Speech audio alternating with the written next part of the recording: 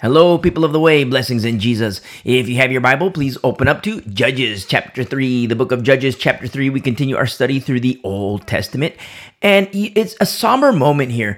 If you remember our study from last week in Judges chapter 2, we see what happens when the Lord is forgotten. We see what happens in chapter 2, but in continuation, we're in chapter 3, and we see how the extent of what the Lord does, but also understand, if you remember our study in Deuteronomy chapter 28, the blessings of obedience and the curses of disobedience. And then we start to see and realize that the Lord, He's just doing what He says He would do. And, you can reserve this. Well, that's just for the Old Testament. That's for Israel. That's not for us today. Really? I mean, when we read the book of Revelation and you see what the Lord does and how He moves, and you read the accounts of events that will happen in the book of Revelation, and then you correlate that to Deuteronomy 28, you also realize, oh my goodness, the Lord, God Almighty, God of Abraham, Isaac, and Jacob, whose name was changed to Israel, and the God of Abraham, Isaac, and Jacob, who has His only begotten Son, our Lord, our Savior, He's just doing exactly what He said He would do. Exactly. The question is, it's for you and me. Who will believe? And not just that. Remember, belief, faith, it's a package deal. I mean, if you've been walking with us for a while, you know, and you've been with us in our study through Hebrews. Faith, belief, it's a package deal. Remember, you and me, we go to a burger joint, and I say, hey, give me a number one. You say, hey, give me a number one. Are we ordering a singular thing? No, because the number one includes fries and a soda. You see, package deal. But the same thing applies to our faith. And what is that? Works. Now, when we say works, it's not like, I have to have 10 converts today and, I got to earn my way to heaven. No, because when Brother James writes about faith and works, he goes back to the Old Testament. He goes back to Genesis, and he points to Abraham and Isaac. And when you read the account of Abraham and Isaac, what do you see? You see the Lord saying, hey, Abraham. I mean, I'm paraphrasing. He doesn't say, hey, Abraham, but I'm paraphrasing. He says, hey, Abraham, do this. And what do you see Abraham? Okay, Lord. And he does it. Hey, Abraham, do this. And okay, Lord, he does it. Belief and obedience. Obedience. And obedience is what we mean when we say works. It's not like I got to have 10 converts today. I got to have 100 converts per month. I got to have 1,000 converts per year. No, that's trying to earn our way to heaven. It doesn't work that way. That's not what the Bible teaches. But the Bible does teach works. And works is obedience. Package deal. Belief and obedience. Now, when there's deviation from that, not good. Not good. For everybody, for believer and non-believer alike. When there's deviation from obedience, not good, not pretty. Do you remember our study in Deuteronomy 28? How the blessings of obedience and the curses of disobedience. You see? And when there is disobedience, you start to see through disobedience, you start to see the deviation from the Lord, and the deviation from the will of the Lord, and the deviation from the goodness of the Lord. And you see the end result, bondage. The end result, Egypt. You see? That's the end result, Egypt. But when you hit the rewind button from our study in Deuteronomy 28, you hit the rewind button, it's so much easier to just repent and turn around when you're at the city, when you're at in the little town. It's so much easier to say, you know what? I'm in a place where I shouldn't be. Lord, forgive me. Lord, I repent. The error of my ways, and I see the fruit of it. Lord, forgive me. I see the fruit of it, the rotten fruit. I feel the pain of it.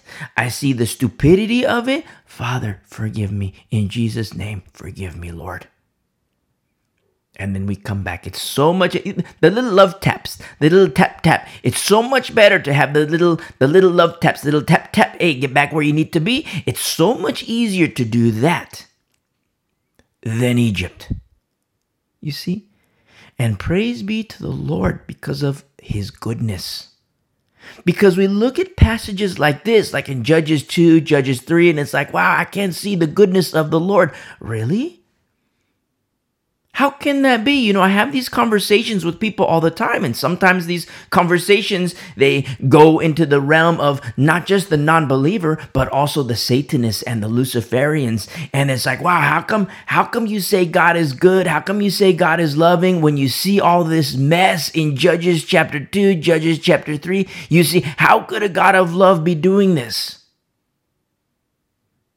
Don't forget the patience of the Lord.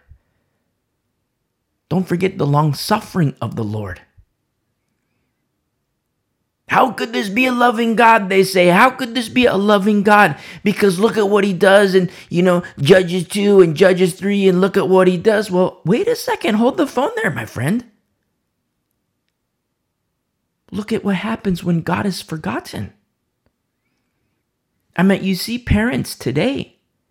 It's like, I've never spanked my kids, and I don't, I never do the little love taps and no belts, and there's no grounding or anything like that because I want to be my kid's best friend. You see parents say that all the time, and I'm not advocating, hey, beat your kid to a bloody pulp, but kids need the love taps. Kids need the love taps. And you see parents, I don't want to do the love taps. That's so mean. It's corporal punishment. I don't want to do any grounding because I want to be my kid's best friend. Okay.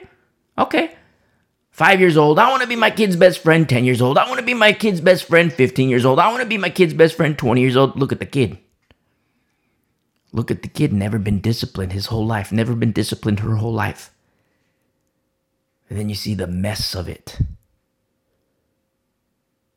Proof is in the pudding. Just look at the fruit. Proof is in the pudding, straight up.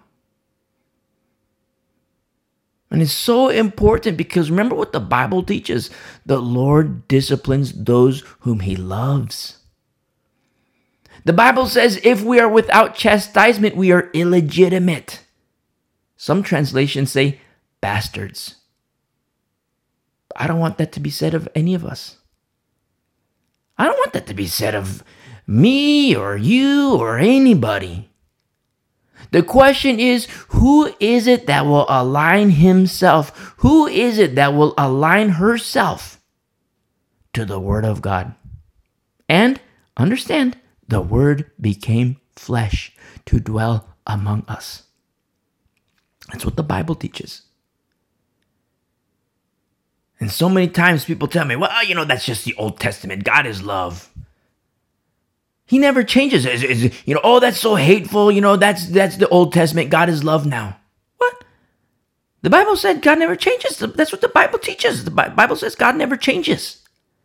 Is he God, a God of hate in one chapter, and then a God of love in another chapter, and then a God of mercy in another chapter, and then a God of justice in another chapter? No. Among mankind is where we see the bipolar. Among mankind is where we see the schizophrenia. But with the Lord, he never changes. He's loving. He's gracious. He's merciful. He's forgiving. He's compassionate. He's our loving Father. In heaven, hallowed be his name. He has a son. He made a way. His name is Jesus Christ. Remember, the Bible says God so loved the world not to condemn the world. God sent his son into the world not to condemn the world, but that the world through him, through Jesus, might be saved. The word might is a big deal. You know what that means? Balls in your court. You have a choice to make. And I've been having conversations with Satanists recently, very recently. Oh, I hate Christians so much. It's like, well, why do you hate the Christians? Well, I grew up in the church and this and that and this and that and this happened. It's like, well, hold on a second. That's not what the Bible teaches. What you were exposed to, I hate too.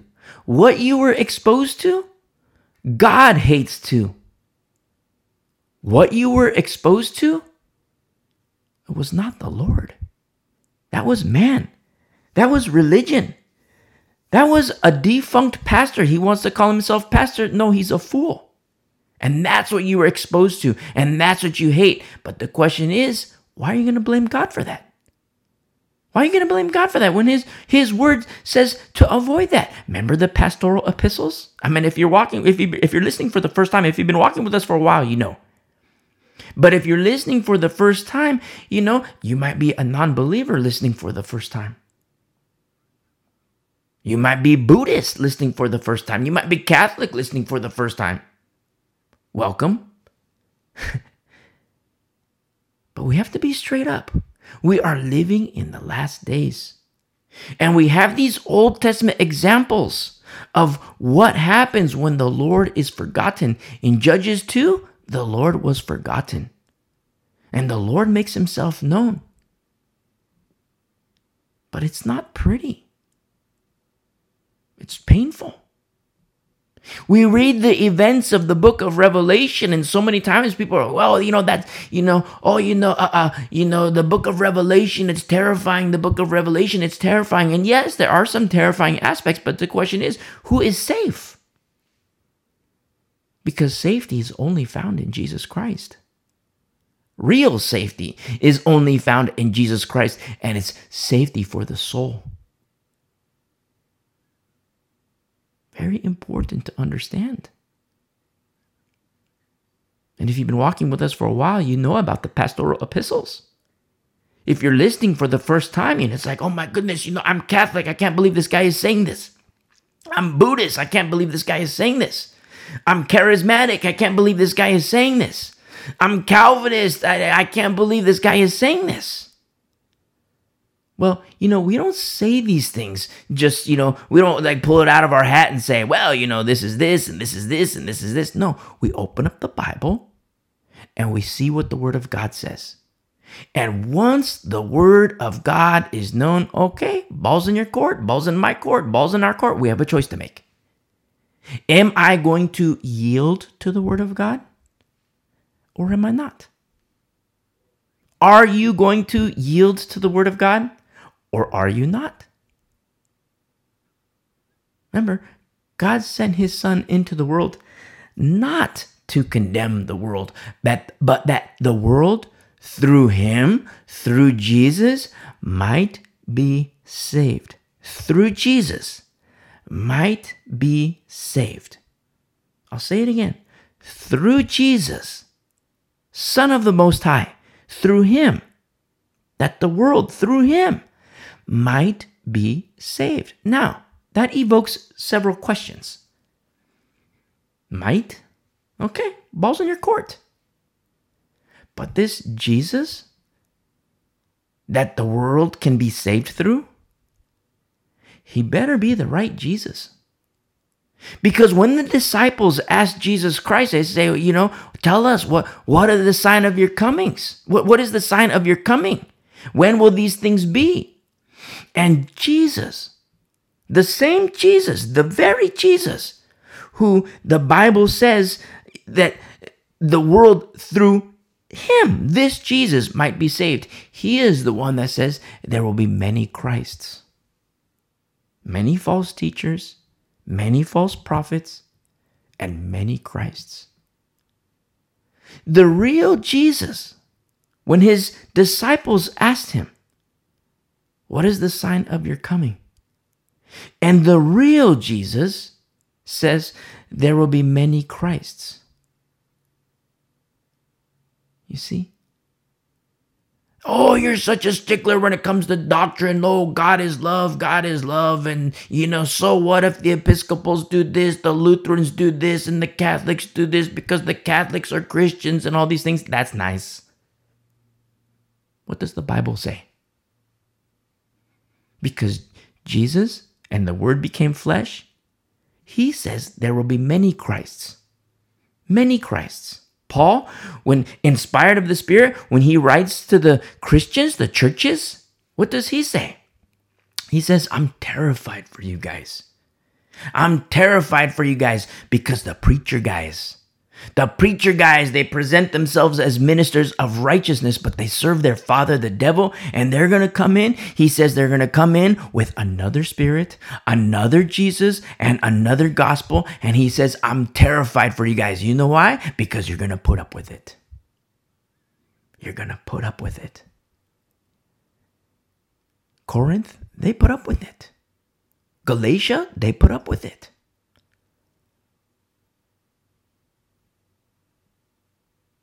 And here in Judges 2 and 3, the Lord became forgotten in these last days. Today, my friend, the Lord is forgotten. God is forgotten. And he will make himself known. You could say, well, according to Revelation, I agree, he will make himself known. Okay. But also, according to Deuteronomy. Also according to Torah. When the Lord is he's just doing exactly what he said he would. Look in the case of a child. In the case of a child, baby girl, no more cookies, baby girl. Baby girl takes okay, love tap. Baby girl, little love tap. My little son, okay, no more cookies, little son. Okay, he takes the cookies. Okay, little love tap. You disobeyed me, my beautiful son. You disobeyed me. Tap, tap, go to your room. Tap, tap, go sit in the corner. Outside of that, the child becomes more wayward. 10 years old, 15 years old, 20 years old, 25 years old, in prison. 23 years old, in prison. Oh, it's okay. It's just minimum security. It's not the maximum security. What? It's so much... Rather than get to that point, it's so much easier to discipline. The Lord disciplines those whom he loves. The Bible says if we are without chastisement, we are illegitimate. And we look at the events of Revelation. As surely as the Lord lives, they will come to pass. But it's so much easier, right? Get right with God right now. It's so much easier. Get right with God right now. It's so much easier. Listen, if you're listening and you're not a believer, if you're listening and you're playing games with the Lord, if you're listening and in your heart of hearts, you are lukewarm. Yeah, you love Jesus, but you know what? You really love the crack. Yeah, you love Jesus, but you know what? You really love the sex. The drugs, the sex, the rock and roll, the whole 9 yards. Yeah, you love Jesus, but wow, you like this. Listen, if you're playing games with the Lord, cut it out. Right here, right now. Let today be the day of salvation. No more games. Lukewarm, no more. Be white hot for the Lord Jesus Christ. But the ball's in your court. I can exhort, I can warn, I can teach, and I will do so till I'm blue in the face or they take my head off. I got a face a mother can love. Only a mother can love anyway. What am I going to do with it? You get right with the Lord right here, right now. And if that's you, you hit pause and you listen to the message, how to commit your life to Christ. And you do that right here, right now. You commit your life to Jesus Christ. We are living in the last days.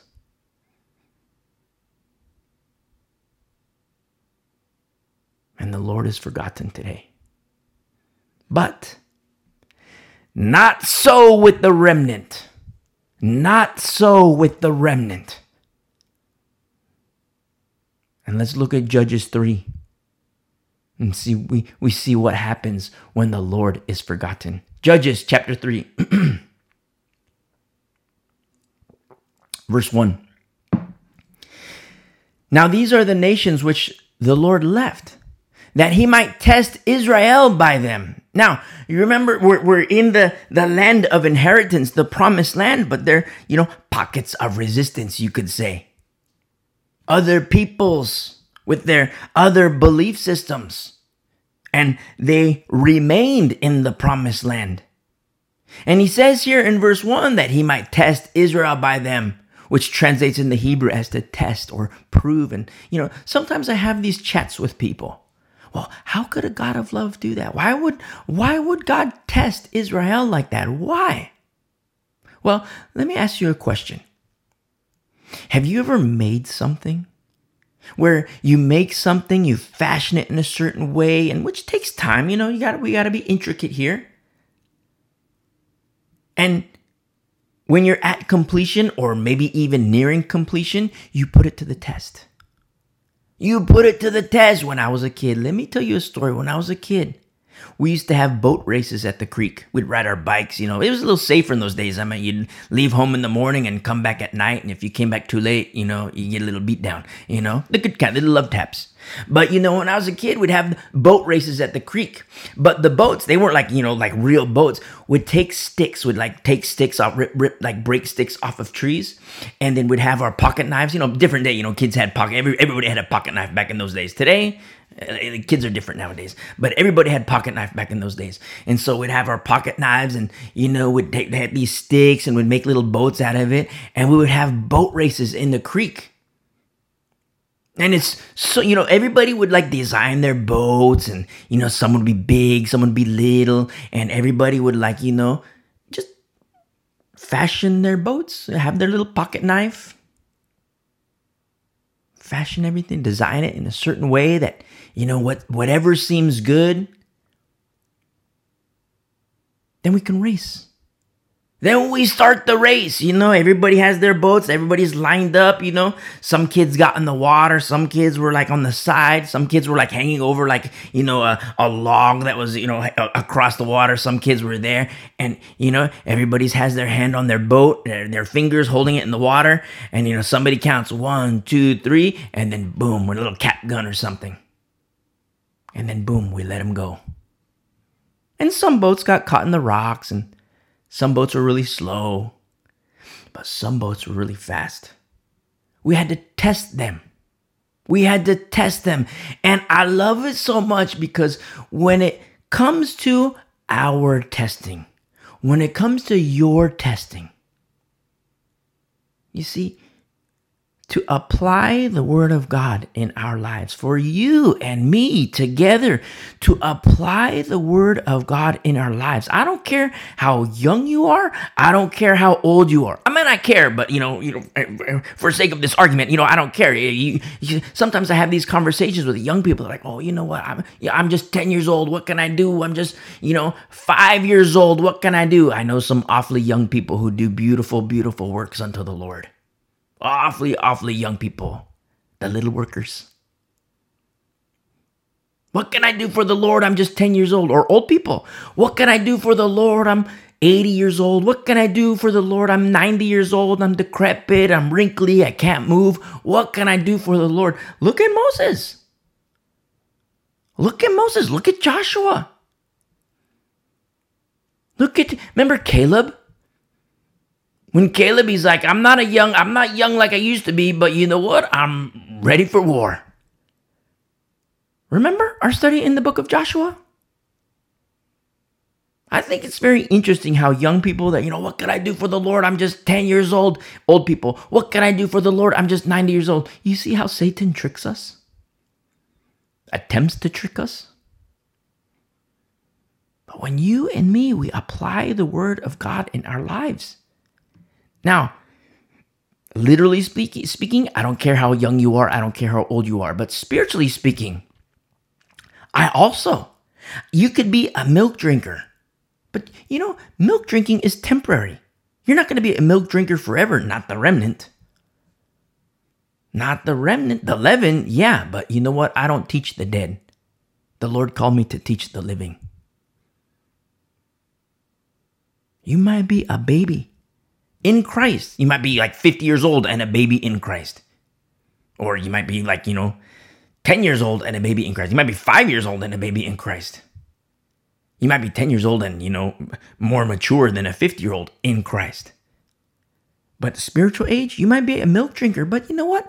I care, but milk doesn't, you're not going to be a milk drinker forever. Remember the rugby match from our study in Romans? And as you and me apply the word of God in our lives, and it sounds so like systematic. Okay, I got to take this truth and apply it in my life. Well, there's a little bit of that too.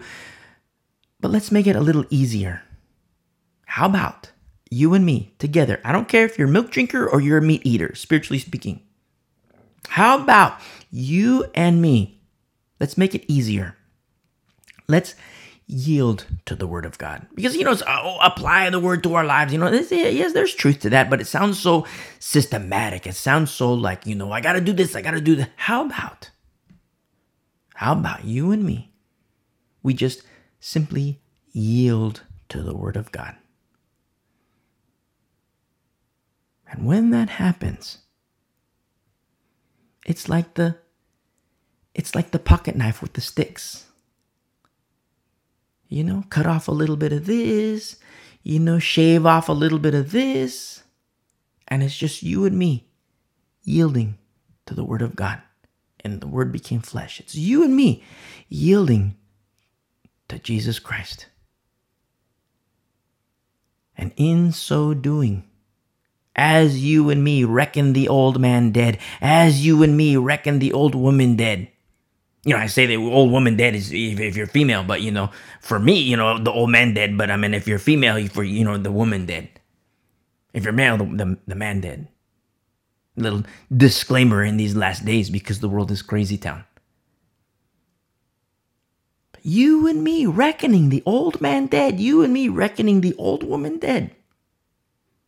Being alive in Christ. And just like when I was a kid, would take the little stick and shave off a little bit of this and shave off this and cut that. What are those things that the Lord, by His Spirit, are cutting off in our lives? The carnal nature. The ways of the flesh. You take your desires. I mean, for me personally, my desires 25 years ago and my desires today, you can't make the comparison at all because there's no comparison. My desires 25 years ago compared to my desires today, you can't make the comparison. I mean, it's night and day. And praise be to the Lord. What He does in the lives of His people.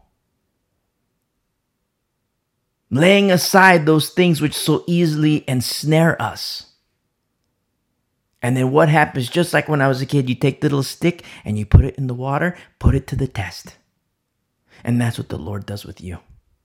That's what the Lord does with me. That's what the Lord does with us. A people of the way. That's what the Lord does with us.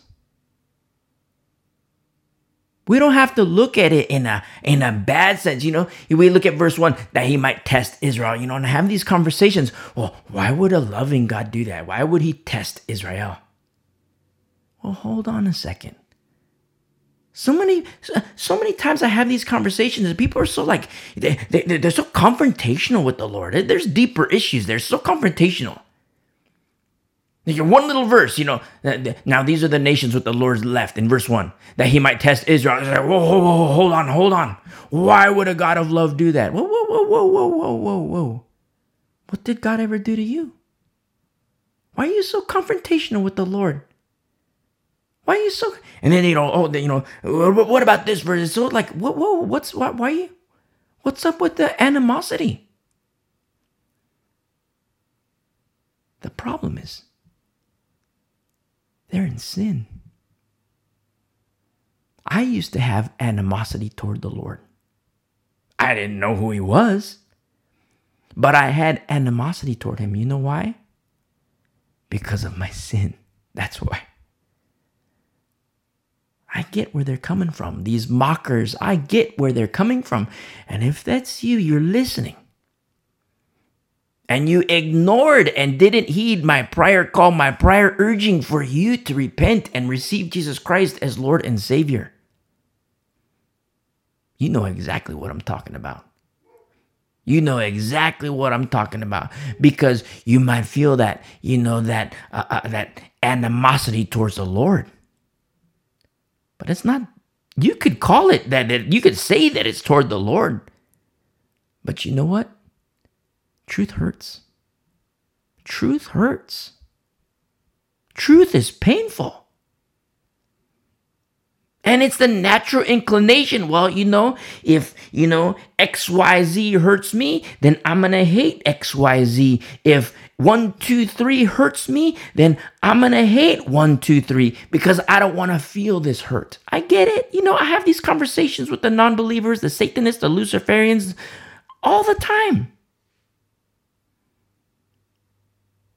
I get it. I get the animosity. But let me tell you a better way.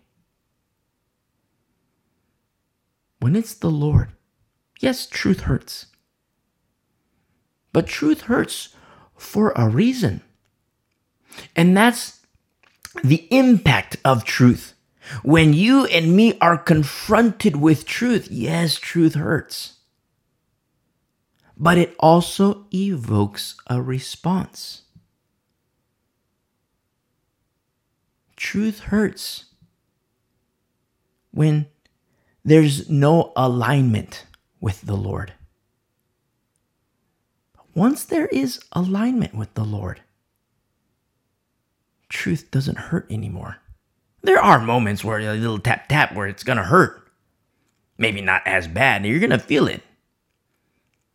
And I tell you these things from experience.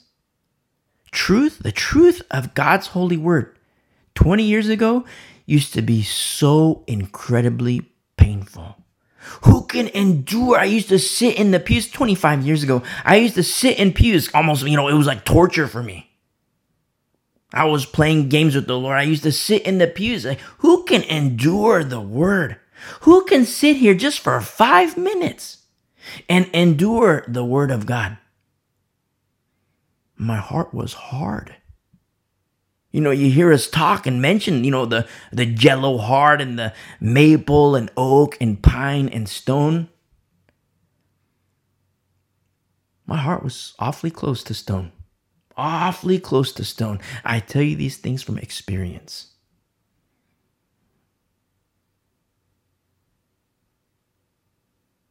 And you might be a non-believer of whatever variety, a non-believer in Buddhist, a non-believer in Catholic, a non-believer in Satanist, a non-believer in Luciferian. And you hate God. Multiple reasons why. Multiple reasons why. But we have to clear the air here. We have to make sure that we're talking about the God of the Bible. Because I had these conversations with non-believers. Oh, I hate God. I was like, well, why?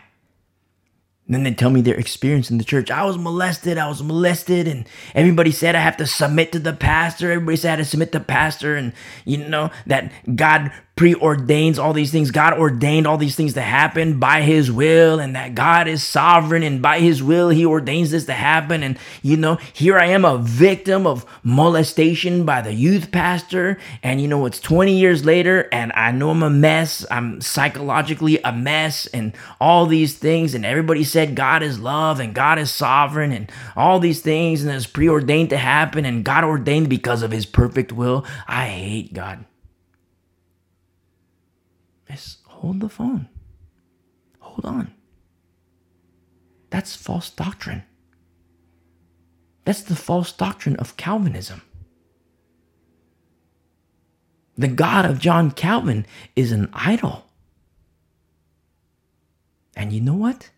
Speaking to a non-believer, to tell that person, I hate that God too. Because that's an idol. And the Bible says, you will have no other gods before me. And rather than blame the God of the Bible on that, what you were exposed to, and sometimes it's kind of awkward because, sometimes I have these conversations and people are like depressed and everything. And then, I get like super depressed. Sometimes they start to console me, because I get so sad. Because a person hates God based on what a stupid guy said. A person hates God based on what a stupid lady says. They have no business teaching. They have no business saying anything about the Lord. And yet they teach about the Lord, and then people hear it and they formulate these conclusions. People teach about the Lord, they attempt to, and then people hear it and they they make their decisions and they're like, you know what? I don't like God. Because if I'm molested and you tell me that God ordained that because he's loving, nope, I don't want that.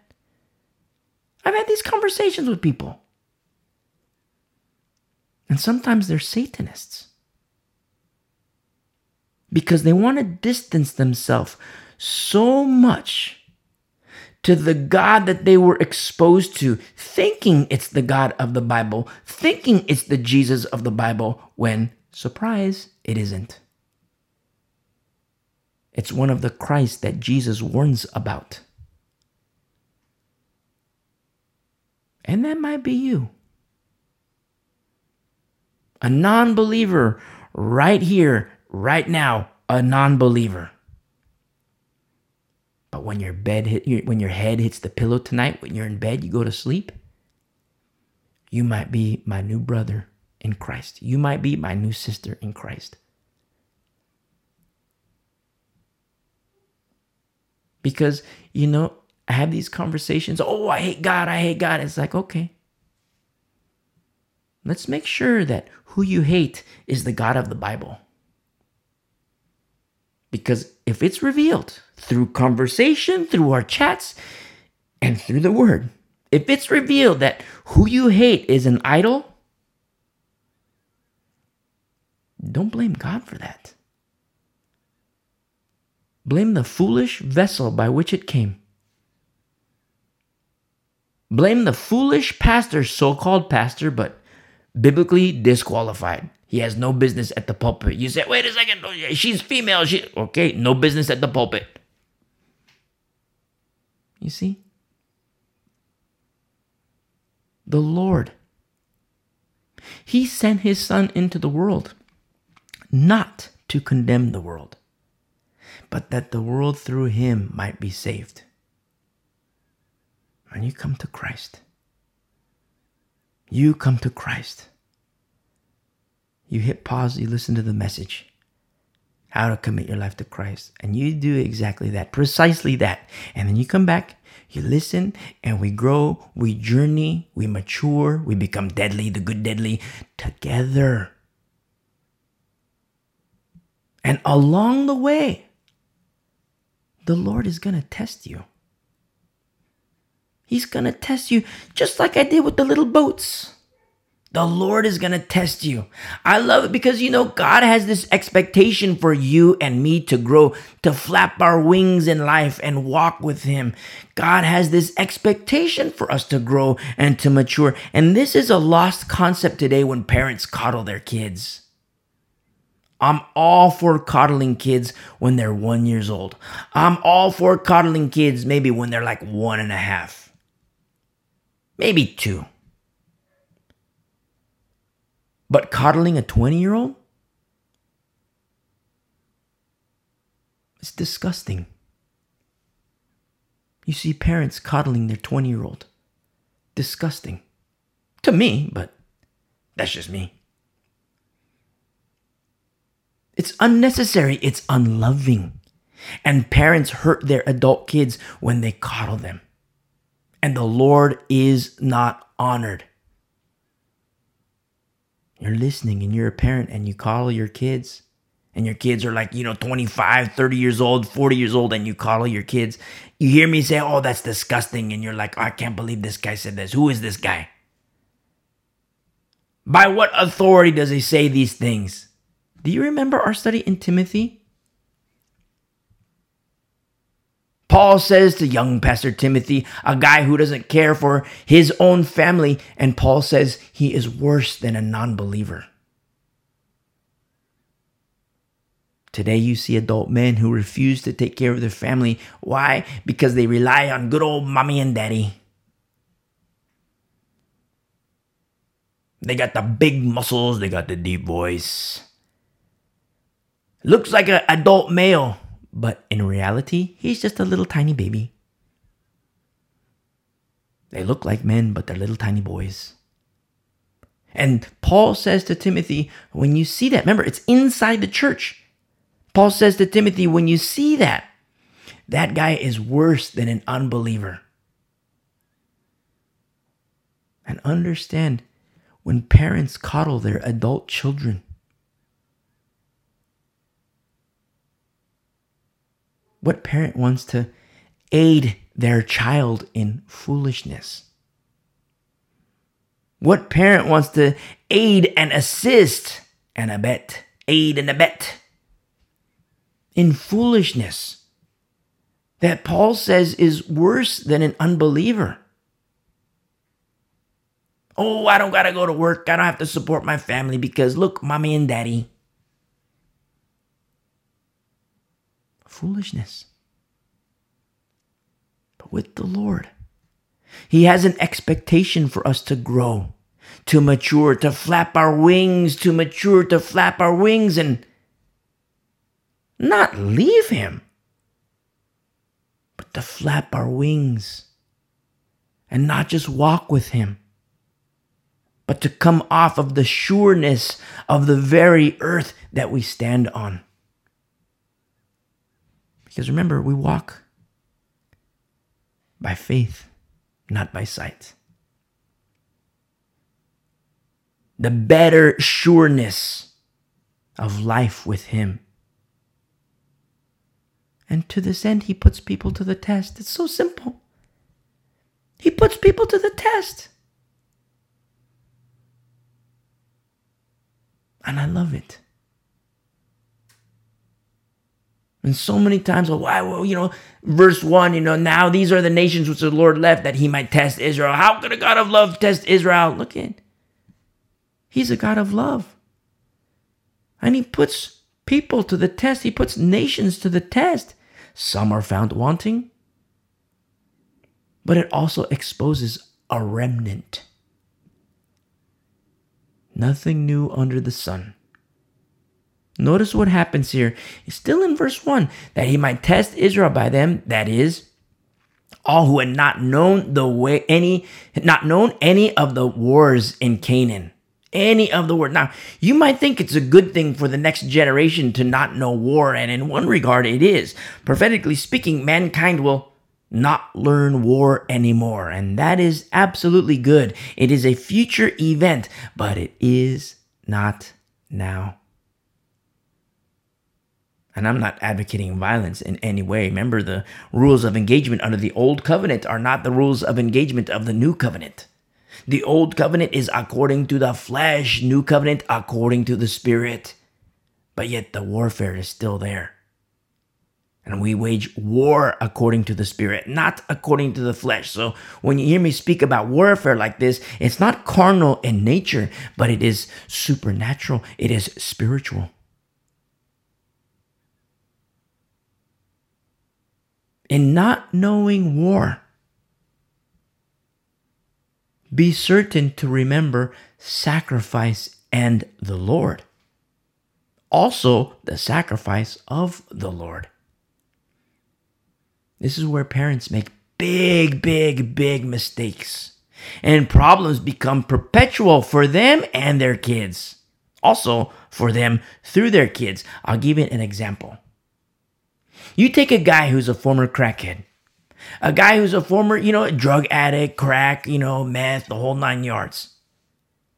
And he's rescued by the Lord. And praise be to the Lord. He doesn't do crack anymore. No longer on drugs. And it's beautiful. It's a good thing. But with his kids, he doesn't teach them about the dangers of drugs and the grip that they can have on a person's life. And the reason why is because, you know what? I don't want my kids to grow up in that life. I don't want my kids to know that life. So I'm just going to remove that from their life entirely. And it seems good. But I'll tell you a better way. Teach your kid about the goodness of God. Teach your children about the goodness of the Lord and how to fight the good fight. And avoid anything that is contrary to the Lord. That's much better. Of course, age appropriate. I mean, you don't go to, baby girl's 3 years old, hey, baby girl, this is how I used to cook spoons. No, don't do that. Now, we used to be able to reserve certain things for teenage years, but we can't do that anymore. We cannot do that anymore. Drugs have entered not just high school, junior high. Drugs have entered elementary school. Sexual things, sexual topics. They're not just in high school. They're not just in junior high. They're in elementary school. In some cases, kindergartners. The sexualization of children by their own teachers. Teachers who want to teach about sexual things to little children. It's happening. You don't need me to say this. We see it in the world. It's happening. By the time middle school comes, you already have sexually charged kids and drug charged kids. I don't mean like charged, like criminally charged. I mean charged like, the stimulated. And the war continues in the life of the kids. But meanwhile, you have parents, former crackhead dad who doesn't want you. He shelters his child so much. I don't want my kid to know drugs. I don't want my kids to know drugs. So I'm not going to mention anything about drugs to my kid. And they think they're doing a good thing, which it seems good. It's a good thing to not want anything drug related to the kid. That's a good thing. It's beautiful. But without teaching the child how to fight, without teaching the child how to engage in warfare, to make decisions that honor the Lord, that kid is going to get swept away because the kid doesn't know how to fight. The kid doesn't know how to make decisions that honor the Lord. Dad is making a decision thinking he's honoring the Lord. And in one regard, there is honor for the Lord, but without telling the next generation, without teaching the next generation, where is the honor of the Lord?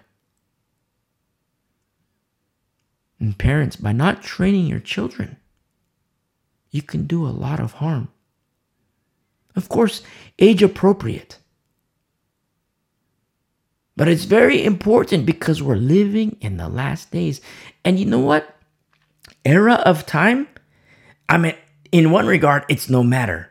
But even more so in these last days. But in era of time, we could be in like 1850 and would still be saying, parents, teach your kids.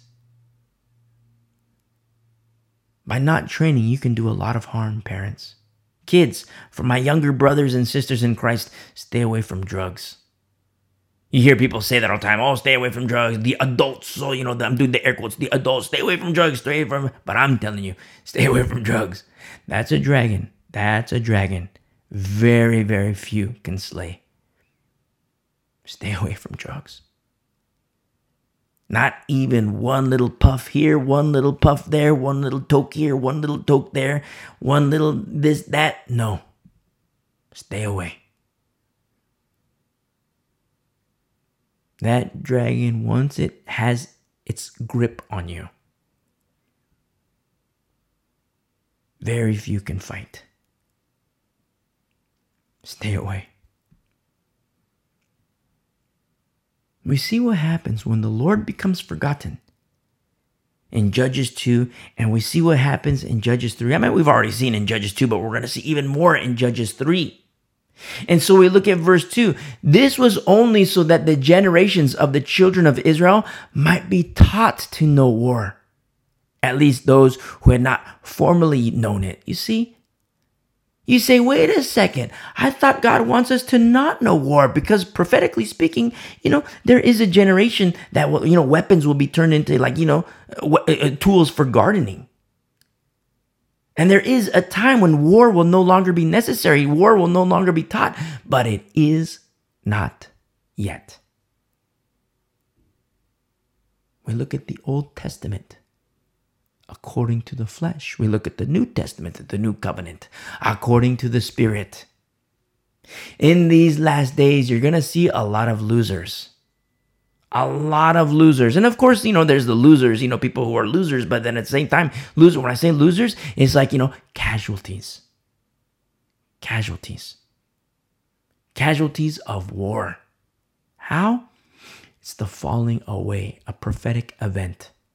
The falling away, and it's already happening. Lamps are already running out of oil. No power. But the Lord has this expectation for us to grow, mature, become deadly, the good deadly, fighting according to the Spirit, not according to the flesh. And we see in verse 2 that the children of Israel might be taught to know war, at least those who had not formerly known it. You see, God has this expectation. Hey, you got to fight. But it's not just fighting like, hey, let's lift weights, let's train, let's get strong, get some muscles. No. I love it so much because, last week when we studied in Judges 2, when Israel had its need to win in battle, who did the Lord send? Did the Lord send a bunch of, 300-pound warriors, and not the flabby guys, but 300-pound, full of muscles and all this, and like the warrior got a whole bunch of swords and armament and weaponry? Did he send them? No. He sent the judges.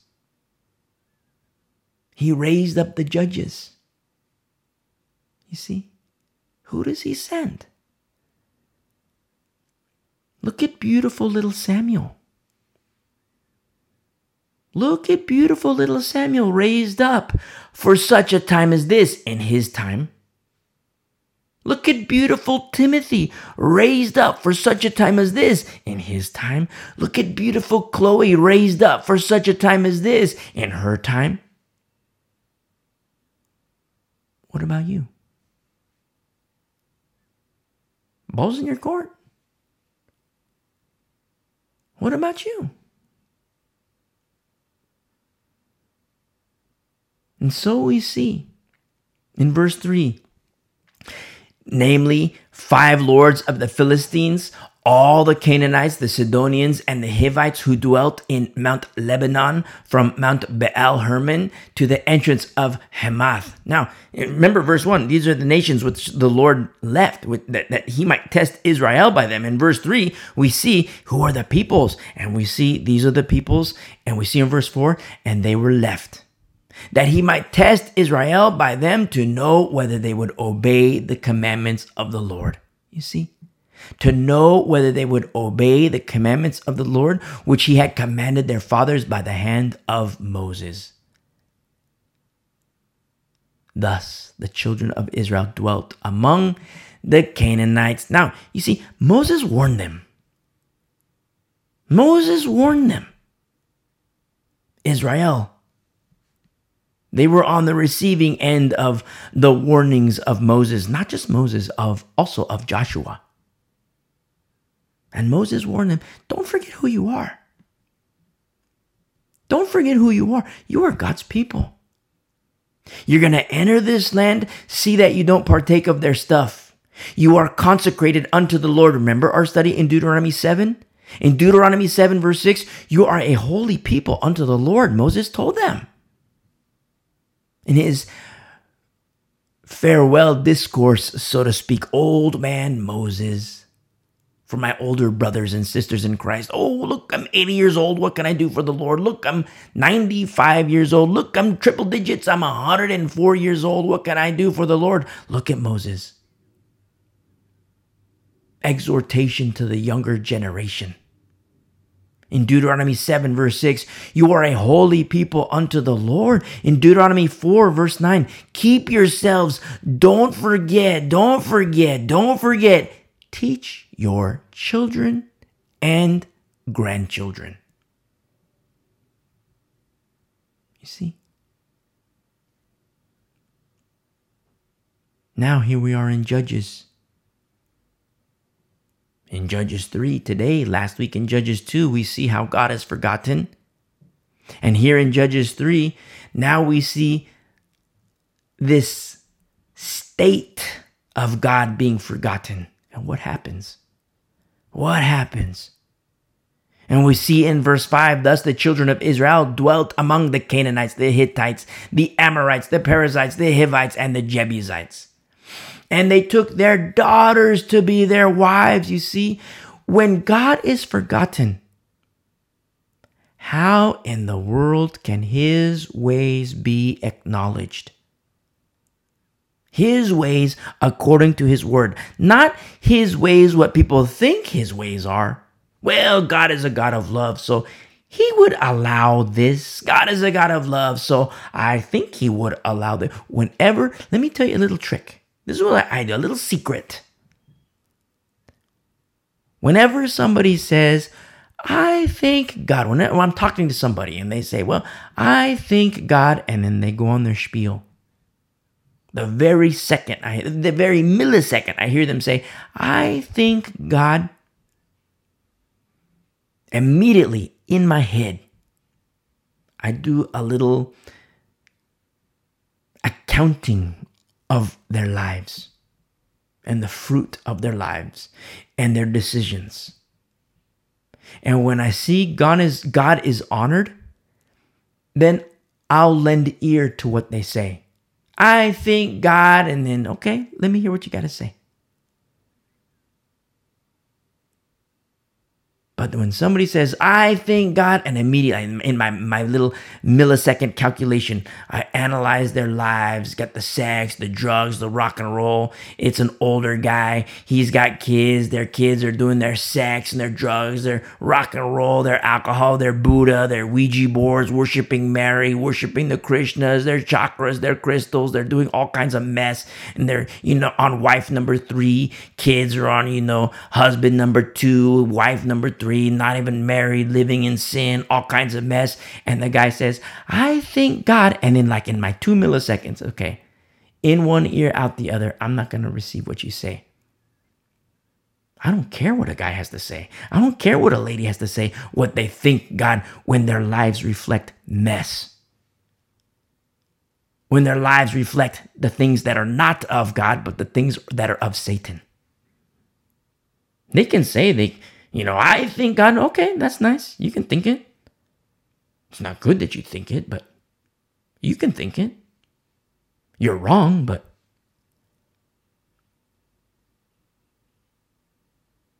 when God has forgotten, how can his ways be acknowledged? And this is also a big danger of false doctrine. Because it's one thing when God has forgotten, but what about when a person thinks God is known and God is acknowledged, but the God that they believe is not the God of the Bible? Such as, the charismatics, hyper-charismatics, we could say. The kind you see on TBN, Tricking Believers Nightly. They take off their jacket and they wave their jacket and 10 rows fall over. No, that's a mockery. But what about the Calvinists? Reformed theology. You see? What about Hebrew roots? What about replacement theology? What about the grave soakers? Kingdom Now. New Apostolic Reformation. Grave soaking? Grave soaking? For a pastor to say to anybody, hey, we're going to go lay on this grave site. And the reason why is so that we can soak up the Holy Spirit that is in these dead people. Let me tell you something. The Spirit of the Lord is not with the dead. The Spirit of the Lord is with the living. Another spirit, that's with the dead. You see?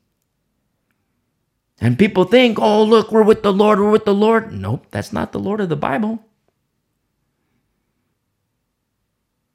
You say, how can you say that Calvinists are not with the Lord? You know why? Because the Calvinists are teaching, go ahead and take the mark of the beast, you'll still be saved. That's what they're teaching. Everything's resourced. You can listen, you can hear it for yourself. Everything is there. We're living in the last days. We are living in the last days. News coming out of Israel with these red heifers, qualified red heifers. And there's like a fast track at this major initiative of, you know what, we have to sacrifice these heifers because they're qualified, because they had qualified red heifers before and they waited too long and they became disqualified. So you have very prominent rabbis, they're saying, we got to fast track this. We got to do this now. And chatter is already happening of not only are we going to sacrifice these red heifers, but within a year, to start construction for the third temple.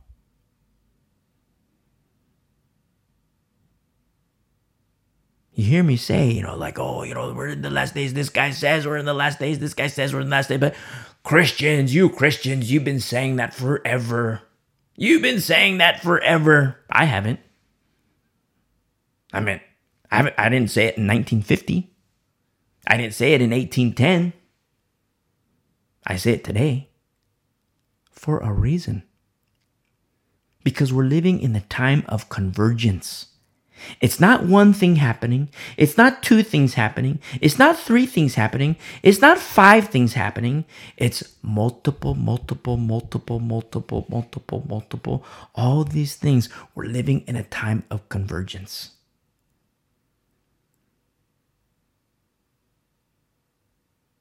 We're living in the last days.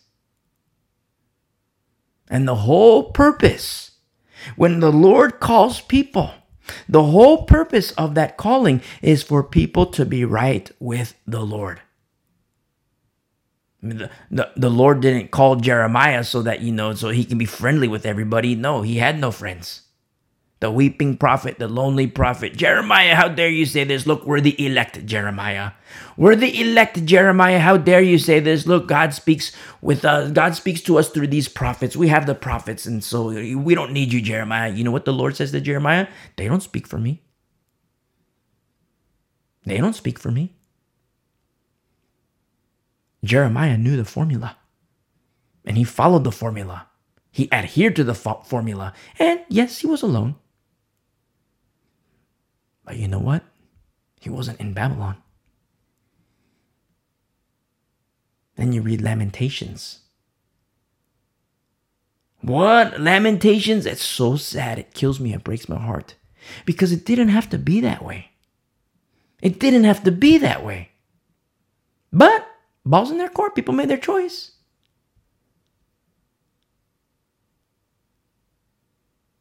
And when God is forgotten, how in the world can his ways be acknowledged? There is a way that seems right to a man, the Bible says, but its end is the way of destruction. And God says, my people perish for lack of knowledge. You see? It's not according to what a person might think is right. Well, I think God would allow this. I think God would permit this. That's nice. What does the God of the Bible say? Somebody says, well, I think God, I do my little 2-second, my little millisecond analyzing. Okay, you do your crack, your sex, your alcohol, you're on your 5th marriage and you got this on the side. You got a little bit of this. You do the Buddhas, the crystals. Okay. You can say what you want, but I'm not going to receive it. In one ear, out the other. Why? Because you're poisonous. You can say whatever you want, what you think about the Lord. In one ear, out the other. But then another person speaks, and you see the fruit of the Spirit. I will receive. Because that's a brother, that's a sister in Christ, who bows before the throne of Jesus, and worships the Lord and honors the Lord. I'll receive what that person says, male, female. If it's a pastor, when the formula is right, I will submit to the pastor. Formula's got to be right. But I will gladly submit to the pastor when the formula is right. Why? Because the Bible commands him to watch out for my soul. And when the formula is right, he is watching out for my soul. It is safe for me to submit to him. You see, watching out for my soul, not like, watching out for, a good job, watching out for, I got a nice car, watching out for, no, he's watching out for my soul. Because he wants me, this other person, this other entity, when the formula is right, wants in my ears, this other entity wants my ears to hear, "Well done, my good and faithful servant." You see, when the formula is right, submission to such a person is right, is good, is holy. But when the formula is wrong, it is very, very, very dangerous. You must not submit. Because the Bible says I have to submit to my pastor, so I'm going to submit to this guy who wants me to go grave soaking.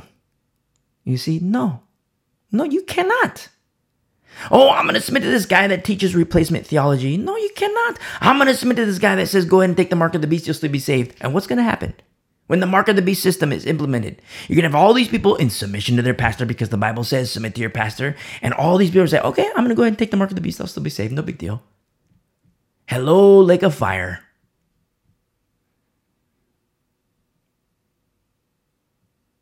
You see? Oh, you're so serious about this. You're so yeah. You know what blows me away sometimes?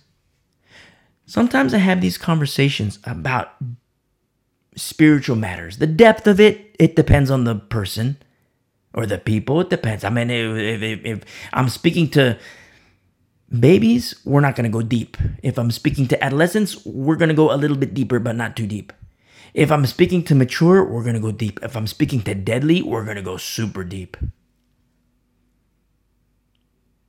But it blows me away when I speak to the spiritual babies or the spiritual adolescents, and it's like, okay, yeah, I get what you're saying, and I think I get this. Yeah, that's nice. But then, they want to go deep about sports. They want to go deep about stocks. They want to go deep about these matters that are carnal, the ways of the world. Who wants to go deep about biblical matters? The remnant. The remnant. When God is forgotten, so are his ways. Knowing that there is effectuation for promises, the promises of God. Remember our study in Joshua? Joshua 1 was very difficult for me because I want every single one of us to lean on the promises of God. When God says to Abraham or to Joshua, I am with, be strong and courageous, I am with you. Be strong and courageous, I am with you. I love that. And I want every single one of us to have that and to know it and be confident. But then we hit the rewind button and look at the life of Joshua. And we go back to the mountain with Moses. And when all Israel was defiled, who wasn't? Joshua and Moses. What about when all Israel wanted to kill Joshua and Caleb? They wanted to kill them. They wanted to stone them. Where was the Lord? With Joshua and Caleb. Remnant, you see? They made their choice. And knowing these promises of the Lord and that there is effectuation for his promises, understand that there is effectuation for his promises, but also for his blessings. And here we see deviation from that. Remember, chapter 2, we see how the Lord became forgotten in Judges 2, and now we see the result of that in Judges 3. Look at in verse 5, in Judges 3, verse 5, there with the Canaanites, Hittites, Amorites, Perizzites, the Hivites, the Jebusites. And verse 6, they took their daughters to be their wives. And they gave their daughters to their sons. And you think, okay, no big deal, happy marriage. But hold on, what happens? And in verse 6, they served their gods. Whoa. With this intermingling, idolatry is only a matter of time. You say, well, it's different today. That's Old Testament. That's the Old Testament Bible. It's different today. Really? Really? Because the Bible tells us about a believer marrying an unbeliever, and the Bible says, don't do it. I've had men tell me, I got a girlfriend. Okay, she a Christian. No, she's Catholic. What are you doing? And then they bust out their phone. Oh, but look at her. Like I'm gonna be a fool? Okay. So go ahead and date her because she looks like this. Go ahead and date her because she looks like this. That's the ways of the fool. That's the ways of the stupid people. That's the ways of the idiotes. You see? Do not marry an unbeliever. Don't do it. Now, it's one thing, if a person becomes a believer while married, the Bible says, don't get divorced. I'll give you an example. A nice Christian guy, and we see it all the time. I've seen it personally. A nice Christian guy on fire for the Lord grows up in the church, meets a girl, they start to date. She's Catholic. They still date. She's still Catholic. They get married. They have kids. And the baby gets baptized into the Roman Catholic Church. The guy, dear old dad, he no longer goes to church. He goes to Mass. He no longer prays to God. He prays to Mary. He prays to saints. He prays to angels. A biblically forbidden practice.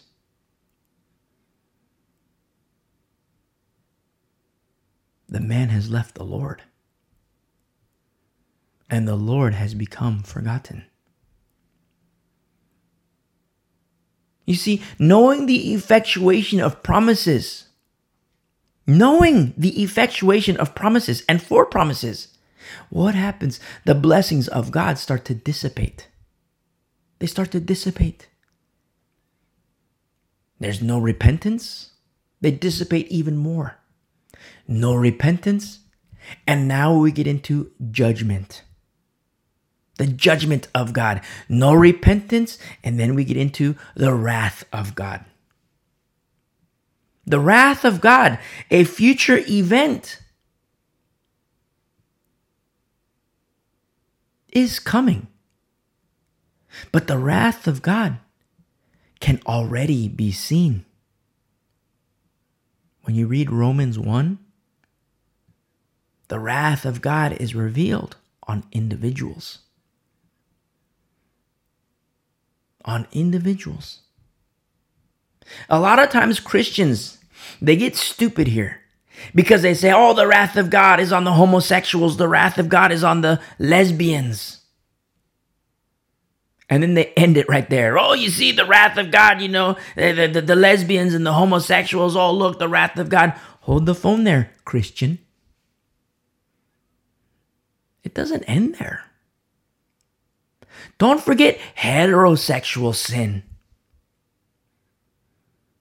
And even when it comes to the subject of sexual sin, there's more. When you read Romans 1, Listen to our study through Romans 1. Everything is archived. Everything is archived. A resource, a tool for you in these last days. It's not going to be there forever. But as of today, it's there. Thewayunderground.com. It's there. It's for you. It's for the remnant. Listen to these studies. Go and listen to Romans 1. You see? The wrath of God is coming to this world. But the wrath of God is already seen in individuals. And this is, Christians get crazy here. Because they reserve it only for sexual sin, but a certain type of sexual sin. They don't like to speak of their own sexual sin, heterosexual sin. Let me say something to the homosexual. Let me say something to the lesbian. Repent. Repent. Receive mercy. Receive grace. Receive salvation. I've had these conversations with homosexuals and lesbians. One particular homosexual, I've done so much evil, how could God forgive me?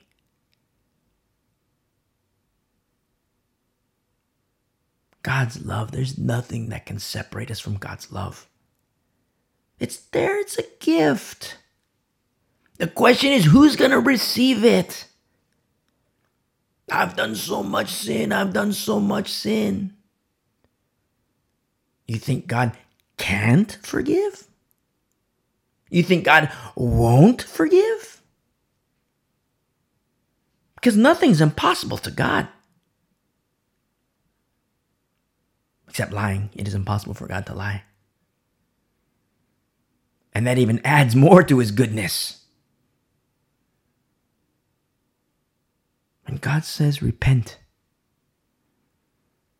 the Bible says he will relent from judgment. And I say that to the homosexual. I say that to the lesbian. I say that to the transgender. A lot of kids today, teenagers, confuse sexual confusion. They go to their teachers teach them stupidness. They go to their parents teach them stupidness. They go to their friends teach them stupidness. Go to the Word of God and find truth. Living water, water for your soul. You see? God loves you. Repent. Because with repentance and belief in Jesus Christ, all of a sudden what happens is the effectuation of those promises, the spigot of blessings, if you will, it just pours forth. There's the effectuation.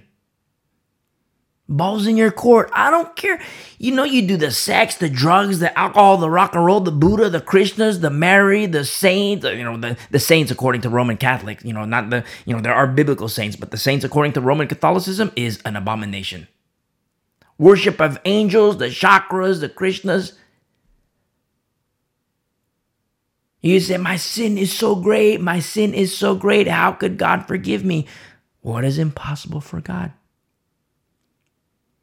When God says, a person who repents, I will relent from judgment. Why would he say that when the Bible says it's impossible for him to lie?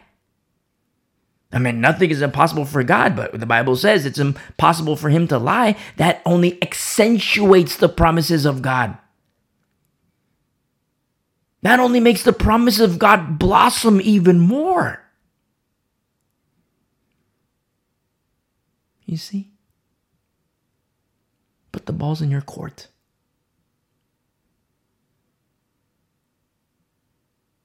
And we see how the blessings of God, they start to dissipate when God is forgotten. You see? And it builds up and leads to the wrath of God. And sometimes, and I say this, it breaks my heart. It's so sad. But you have non-believers who say, I hate Christianity. I hate Christianity. And through conversation, you find out the reason. It's like, well, hold on a second. That's not biblical Christianity. Understand, God hates that too. Because that's idolatry.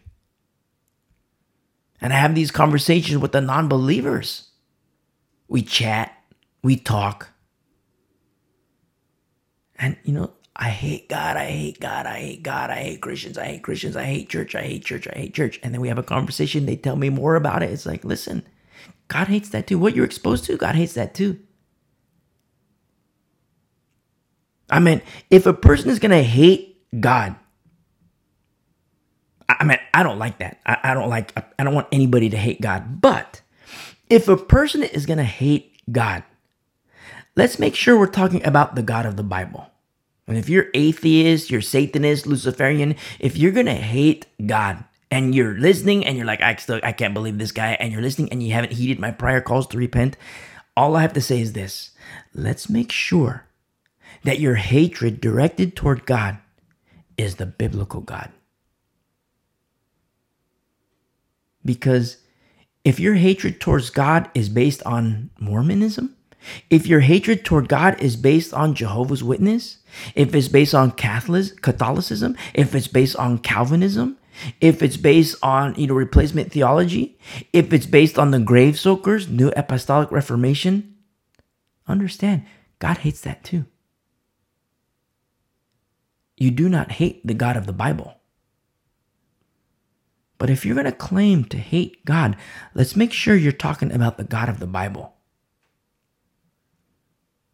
And as we make sure that we're talking about the God of the Bible, you're going to realize something. And I tell you from experience, you're going to realize his goodness. And you're going to see that he loves you. You see? And God sent his son into the world while we were sinners. You see? And I have hope that one day you're a Satanist, you're Luciferian, you're a non-believer. My hope is that you will be my brother. You will be my sister one day. These studies, everything, it's resource, it's housed, it's archived for you as well. So that you can listen. I know a lady who cleans her house. And she likes the long messages. She likes, the 4-hour messages, the 3-hour, and she likes them. Because she puts in her little ear things and, hits play. And she cleans her house. Praise be to the Lord. Praise be to the Lord. These archives are for you. Look at in the case here in Judges 3, God is forgotten. Now look what they start to do in verse 6. They get married, there's the intermingling, and then look what happens. They start to serve their gods. The gods of Canaan, the gods of the Hittites, the gods of the Amorites, the Perizzites, the Hivites, the Jebusites. Just like the example we gave where brand new, fresh baby baptized into Roman Catholicism. Baptized into something completely and totally and utterly unbiblical. Nothing new under the sun. I mean, you're like, oh, that's Old Testament. Look, this is Old Testament. Nothing new under the sun. Nothing. Different rules of engagement according to covenants, but even still, nothing new under the sun. You see? And so we see here in verse 7, as a result, they served other gods in verse 6 and verse 7. So the children of Israel did evil in the sight of the Lord. Notice, they did evil, but God is still there. They did it in his sight. When you read passages, Old Testament, New Testament, where God is long-suffering. Long-suffering, you know what that means? He's suffering for a long time. Remember, for him, a day is like 1,000 years. 1,000 years is like a day. I mean, we're reading verse 7. So the children of Israel did evil in the sight of the Lord. That was like yesterday. For the Lord. Well, maybe not yesterday, a couple days ago. For the Lord, a day is like 1,000 years. 1,000 years is like a day. This is like a couple days ago. The children of Israel did evil in the sight of the Lord. When somebody breaks your heart, when somebody hurts you, and somebody breaks your heart and it was 20 years ago, it's like, okay, yeah, it stinks, but I got over it. But you hit the rewind button to the point where, somebody broke your heart and it was yesterday. It hurts. It's painful because that pain is so palpable. But for the Lord, we look at verse 7, the children of Israel did evil in the sight of the Lord, and that was just like a couple days ago. Think about the long suffering of the Lord. And here we're reading about it. For him, he saw it with his eyes. A people one day bowing before him, worshiping him, praising him, a sweet aroma unto the Lord. Time passes, worshiping Baal, worshiping the Asherahs. Think about that long suffering. You see? What about in the church? What about for Christians? One day, praising the Lord, hallelujah, praise the Lord, speaking Christianese, on fire for the Lord, and everything's beautiful. But in the course of time, strung out on crack, meth, the goofballs, you see? On Molly, doing the Buddha, doing the Krishna, doing the Ouija boards, going to the casino. No longer worshiping the Lord. Used to go to church? Oh no, that was when I was stupid. Now I get baked. Now I go to the strippers. Now I go to the casino. And the Lord think about what he sees. And not just what he sees, like according to the flesh, but when he sees the heart, when he sees the mind, he sees the motives. Think about his long suffering. Think about the compounding of long suffering when this evil that he saw the children of Israel in verse 7, that was just like a couple days ago for him. You see? In verse 7, they forgot the Lord their God and served the Baals and Asherahs. Whoa. Therefore, remember, the Lord, he's reactionary. He responds accordingly. He responds to wickedness. He responds to righteousness. He responds to repentance. He responds accordingly. The Lord is reactionary. Therefore, the children of Israel in verse 7, they forgot the Lord. They did evil in the sight of the Lord. Now, in verse 8, the ball was in their court in verse 7. Okay, now the ball's in the Lord's court in verse 8. Therefore, the anger of the Lord was hot against Israel. And he sold them or surrendered them into the hand of Cushan Rishathaim. That translates as double wickedness. King of Mesopotamia, and the children of Israel served Cushan Rishathaim 8 years. You see, much better is it to serve the God of Israel. Israel's learning the hard way. For me, I have served other gods before. And I tell you from experience, and I tell you the truth, much better it is to serve the God of Abraham, Isaac, and Jacob, whose name was changed to Israel. Much better it is to serve him. Much better it is to serve the Son at his right hand, who ascended to heaven, higher than the angels. Much better it is to serve Jesus, Son of promise, Son of fulfillment, Son of the Most High. Notice what happens here in verse 9. When the children of Israel cried out to the Lord. Now, I want to say something to the lost soul. Cry out to God. Cry out to God. Especially to the lost soul who once knew the Lord. Come home to Jesus. You've tasted the bitter waters and you miss the living water. Listen, I love you, but cut it out. Come home. You repent and you recommit your life to Christ. I've tasted those bitter waters. And I've tasted living water. And I tell you the truth, the living water, that's everything. You see? You're not a former believer and you're strung out. You've tasted the bitter waters of this world, the bitter waters of your own decisions, the bitter waters of carnal choices, the bitter waters offered by this world and demons. Drink of living water and have refreshing for your soul.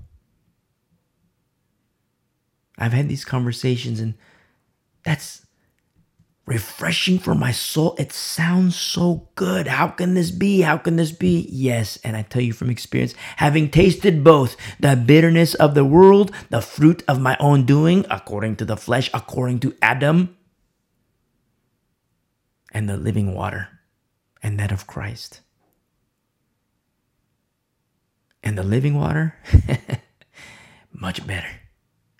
And that doesn't, I'm not big on vocabulary, but I say much better. But if I could say like much better times infinity, that's what, if there's a word for that, that's what it would be. Much better times a bajillion times infinity. That's what the word would be. I don't know what their word is, but if there was a word, that's what I would say. I just don't know the word because I'm a man of little vocabulary. Cry out to the Lord. Look at what happens here in verse 9. When the children of Israel cried out to the Lord. Remember, God is reactionary. Remember, God is reactionary and he responds. And in verse 9, the children of Israel cried out to the Lord. The Lord raised up a deliverer for the children of Israel who delivered them. You know who it is? Othniel, the son of Kenaz, Caleb's younger brother. You see? This is so beautiful. Remember, when we had our study in chapter 1, remember, Othniel here translates as force of God. But remember Othniel in chapter 1 where remember Caleb? He's an old man. He's, the last survivor of the first generation. Remember, the only ones who had passage into the promised land was Joshua and Caleb. And now Joshua has already passed away, but Caleb, he's like really old. And then he says in chapter 1, remember, whoever takes this city, I will give my daughter Aksah as a wife. Othniel did it. And he has Aksah as a wife. A woman raised by Caleb. Now understand, Aksah, she's not like the average bear. This is a woman who was raised by Caleb. The one of two who were the only ones of the first generation who has passage in the promised land. So she wasn't raised by run-of-the-mill dad. Very special guy, a type of Holy Spirit. And when you look at Joshua and Caleb, Joshua is a type of Christ, Caleb is a type of spirit, force. I mean, if you remember our studies in Deuteronomy and then also Joshua. He's the only survivor of the generation of Israel. The last survivor. And he raised Aksah. And this Othniel has Aksah as a wife. I wonder how the Lord saw Othniel. I mean, like in verse 9, the children of Israel cried out to the Lord. And the Lord responds. I mean, when you cry out to the Lord, in your hour of need, in your moment of desperation, do you think the Lord's not going to respond? I mean, the Bible does say, if I regard iniquity in my heart, then the Bible says God will not hear. Okay. Oh, God is so mean, he's not going to hear our prayers. No, don't regard iniquity in your heart. You see? Husbands, you want to deal treacherously with the wife of your youth? You know what the Bible says? You can cry all you want, God won't hear. You see? Honor your wife, love your wife, like Christ loves the church, as the Bible teaches. You see? There are effectuators. You cry out to the Lord, you think the Lord's going to be silent? In the case of Israel, they cry out to the Lord, and the Lord hears. But meanwhile, there's a particular individual by the name of Othniel. Meanwhile, there's a particular individual by the name of Aksa. Meanwhile, the two are joined together in marriage. And meanwhile, the children of Israel cry out to the Lord. And in verse 9, when they cried out to the Lord raised up the deliverer. The Lord raised up a deliverer for the children of deliverer. Who delivered them? Who was it? Othniel. That's my guy. That's my guy. I wonder how the Lord saw Aksa. That's my girl. You see, now the two are together. Israel is in trouble. And who is raised up as deliverer? It's Othniel, translates as force of God. I love it so much. You know what's so beautiful?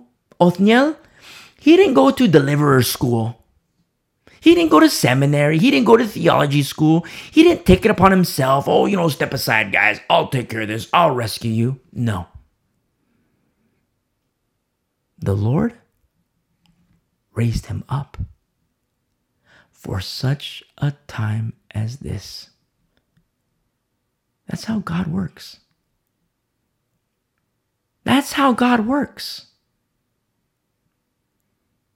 The Lord raised up Othniel for such a time as this. The Lord raised up Aksa for such a time as this. I mean, picture the help that she was to Othniel. Not in front of him, not behind him, not above him, not below him, right beside him. That's how God works. I wonder where the Othniels of our day are. I wonder where the Aksas of our day are. I wonder where the Pauls of our day are. I wonder where the Chloes of our day are. I wonder. We see here in verse 10, the Spirit of the Lord came upon him. Now, the Holy Spirit upon people in the Old Testament is very rare. Very rare. New Testament, very common. Old Testament, very rare. New Testament, very common. But today I cannot say common. I wish I could, but today I cannot say common. In verse 10, the Spirit of the Lord came upon him, and he judged Israel. He went out to war. To war. I love it. Othniel, he's a fighter. He went out to war, and the Lord delivered Cushan Rishathaim, king of Mesopotamia, into his hand. And his hand prevailed over Cushan Rishathaim. So the land had rest for 40 years. You see, leadership matters. Then Othniel, the son of Kenaz, died. It's so sad. It's so sad in one regard, but at the same time, you think Israel would have learned a valuable lesson here. Now, the lesson was absolutely valuable. Absolutely. But was it valued? Let me say that again. The lesson was absolutely valuable. But was it valued? The same can be said in a church setting. You see, when the formula is right, the lessons are valuable. But whether valued, every person has a choice to make. It pains me to say this. Most pastors today, you cannot heed them. Most pastors today, you must not heed them. I don't want to rehash the things that we've already studied, but go back and listen to our studies through the pastoral epistles. The archives. They're there for you. It's for the remnant. It's for the remnant. And look what happens here in verse 12. Othniel, now he's dead. And so now look what happens in verse 12. We say dead here, but remember, sleep. Very important to remember that. It's like dead. It's not like, okay, understand it's sleep. Remember, Samuel, when Saul went to the witch of Endor, and Samuel, he's who has disturbed my slumber? He was asleep. So in verse 2, and don't forget the transfiguration too. For Moses, very important because of the resurrection, the first fruits of the resurrection, which means there will be more. I mean, it's kind of like jamming a whole bunch of studies in one, but you listen to our study through 1 Corinthians 15, and you'll see about the first fruits of the resurrection. Because it's when the mortal puts on immortality, the corrupt puts on incorruption. You say, how can there be corruption in Christ? Because you're not at 100%. You're never going to hit 100% in this life. That's our glorified bodies. But when you're at 0%, you're going to have corruption. When you're at 5%, you're going to have corruption. When you're at 80%, you're going to have corruption. Now, I'm jamming a whole bunch of our studies together, but you go back and listen to our study through Hebrews, you'll understand more. When you're at 80%, understand you will have corruption. When you're at 95%, you will have corruption. You know why? Because you're not 100%. 100% is when you're dead. To be absent from the body is to be present with the Lord. You see? Yes, the corrupt will put on incorruption. The mortal will put on immortality. Very forward-looking. It's the resurrection. Also known as, for the generation that doesn't see death, the rapture. Which is not pre-tribulational, not before the 70th week of Daniel, not before, biblically, not before. Go back and listen to our site. Go to thewayunderground.com. Everything's archived. Study the letters to the Thessalonians. And you'll see. It's not pre-tribulational. And so look what happens here in verse 12. And the children of Israel again did evil in the sight of the Lord. You see, leadership matters. So Othniel has died. Very quickly, Israel has forgotten again. They do evil, and the Lord is witness to it all. Remember, God is reactionary. And what does he do? So the Lord strengthened Eglon, king of Moab, against Israel because, remember, God is reactionary. They had done evil in the sight of the Lord. Do you think doing evil has no consequence? Do you think evil has no consequence? In these last days, we are witnessing the strengthening of things that are contrary to the Lord. Yes, the strengthening of evil. The rise of wickedness and evil is growing stronger.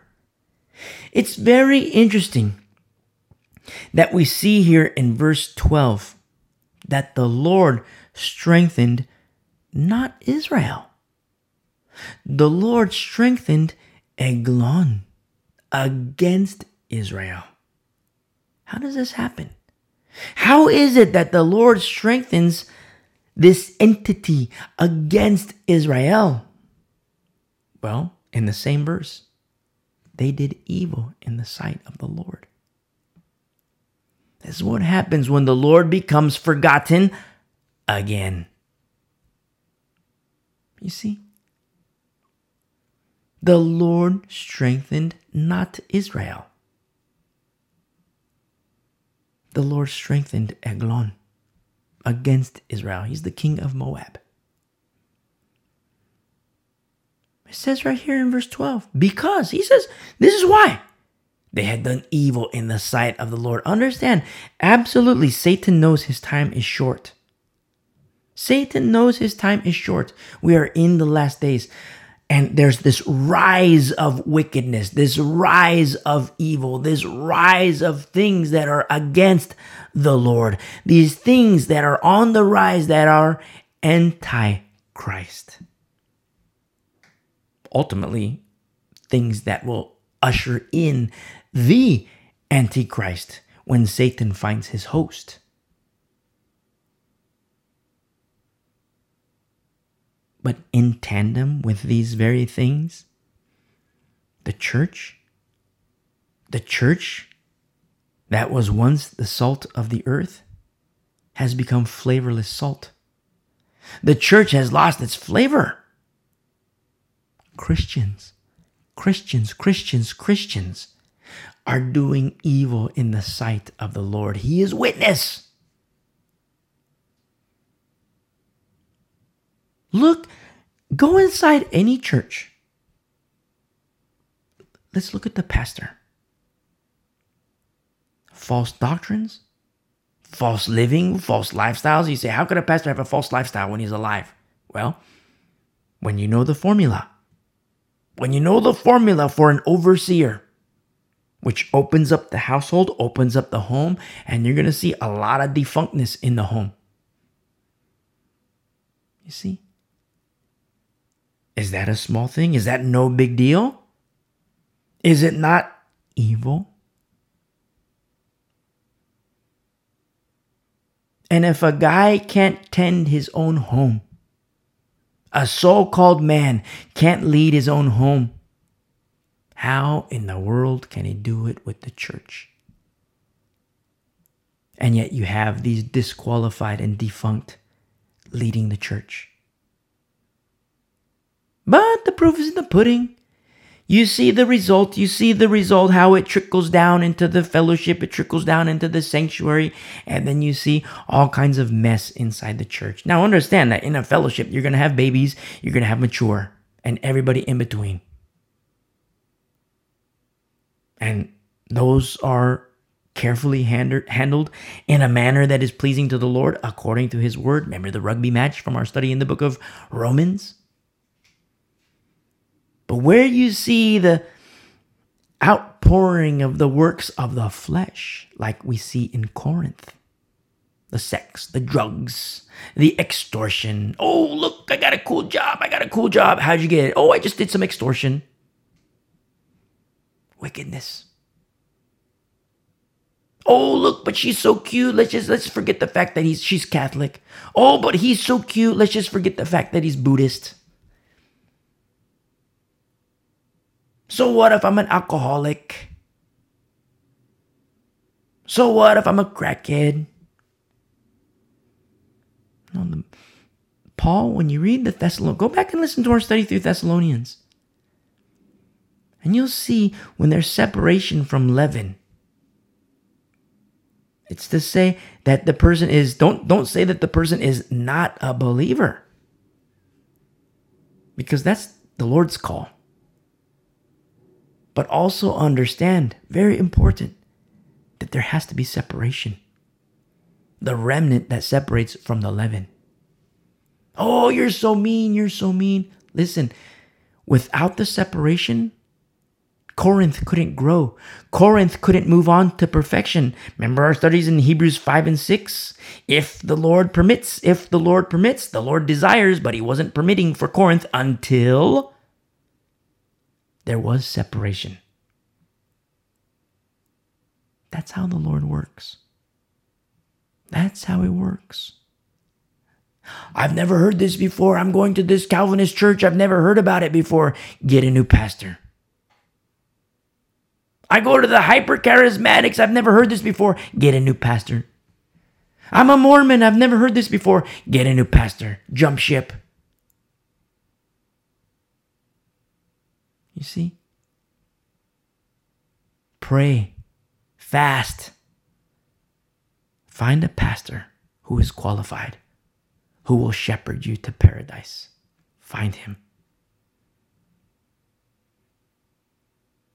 You see? Because they watch out for your soul. They are desperate to hear the words of the Lord in your ears. They are desperate for your ears to hear, well done, my good and faithful servant. And they will fight. They will feed, they will protect, and they will fight. The good fight. And they will kill wolves. Metaphysically, supernaturally, but they will kill wolves. Outside of that, look at the church. Look at the evil that is happening in the church. Prophetically speaking, judgment comes first to the church, and the Lord is witness. And you have Christians today, to the polls, we have to vote. Let's go to the polls. We're going to vote. We're going to vote. You're going to vote. We got to vote for the next senator. We got to vote for the next governor. We got to vote for the next president. We got to vote for Congress. We got to vote for this and that. Listen, they're fighting a carnal fight. Or they're fighting carnally. Where are the Othniels of our time? Where are the Aksas of our time? Where are the Pauls of our time? Where are the Chloes of our time who say, to our knees? To our knees. Let us seek the face of the Lord. Let us humble ourselves and repent and seek the face of the Lord.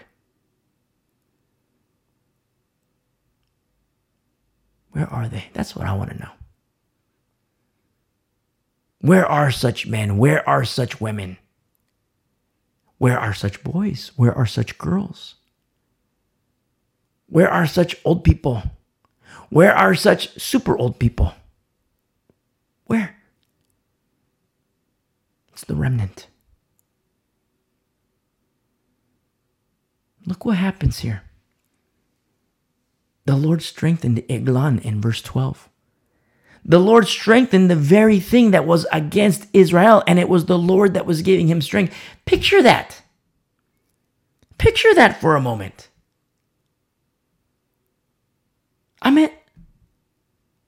You want the strength of the Lord to be given to Israel. You want that, man. You figure, God is strengthening his people, the children of Israel. You want that. And you see passages like that in Numbers, in Joshua. You see it. But remember, there are effectuators for that very thing. There are effectuators of God's promises. Where there are no effectuators, don't expect fulfillment of those promises. Expect the opposite. It's the Lord who strengthened Eglon. It's the Lord who strengthened this entity against Israel. How could this be? The Lord is just doing exactly what he said he would do. That's it. It's sad. I want to say like that's it, have a nice day. No, that's it. And it's terrible. They did evil in the sight of the Lord. Again. After Othniel. Now look what happens in verse 13. Then he gathered to himself the people of Ammon and Amalek. Now this is another alliance that is forming. Remember the alliances that we looked at in the book of Joshua? And so this is another alliance. This is Eglon, king of Moab, and his allies. He's forming this alliance with Ammon and Amalek. And look what happens in verse 13. They went after and defeated Israel and took possession of the city of palms. the city of palms. So the children of Israel served Eglon, king of Moab, 18 years. It got longer. With Cushan Rishathaim, it was 8 years. Now it's 18 years. I want to say something to the person who can see a generational curse in a family, where sin and trespass has compounded across generations. People say, oh, there's no such thing as the generational curse. There's no such thing. The generational curse is unbiblical. Have you forgot Adam? What about that generational curse? To the person who can see the generational curse. You see, Grandpappy, he made foolish decisions. Dad, mom, foolish decisions, aunts, uncles, foolish decisions, cousins, third cousins, siblings, foolish decisions, all these, second cousins, third cousins, foolish decisions. And to the person who can see the generational curse, let it die with you. As for you, you serve the Lord.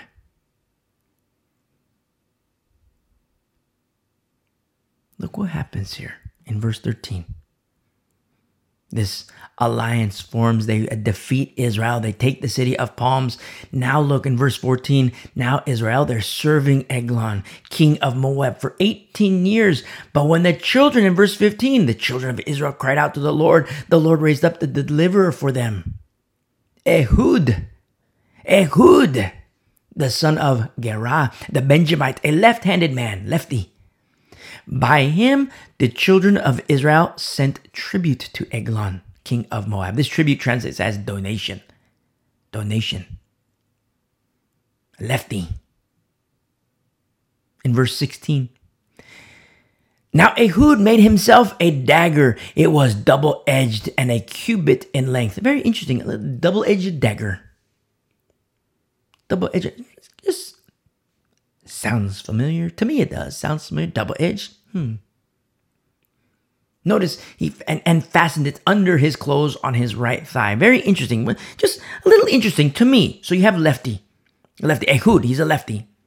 And his weapon is on the right side, which is a little odd to me. From a tactical perspective, you expect the weapon placement to match the strong arm, But I love this so much. I love this. I love these oddities that we see in Scripture. I love it so much. Because look at Samuel. Son of Hannah.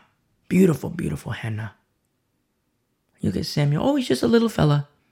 Oh, he's just a little guy. But God was moving. I mean, picture that. Carnally speaking. We go back in time. You and me. We get in time machine. We go back in time. And we go to the location of where the high priest is at. And we see two males. One is an adult male. His name is Eli. According to the law, he's high priest. According to the law, the Lord, we would naturally think, according to the law, that the Lord is speaking to him.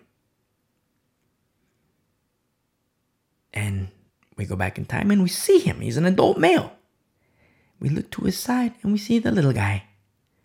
Oh, what's your name, little fella? Oh, I'm Samuel. Hello, I'm Samuel.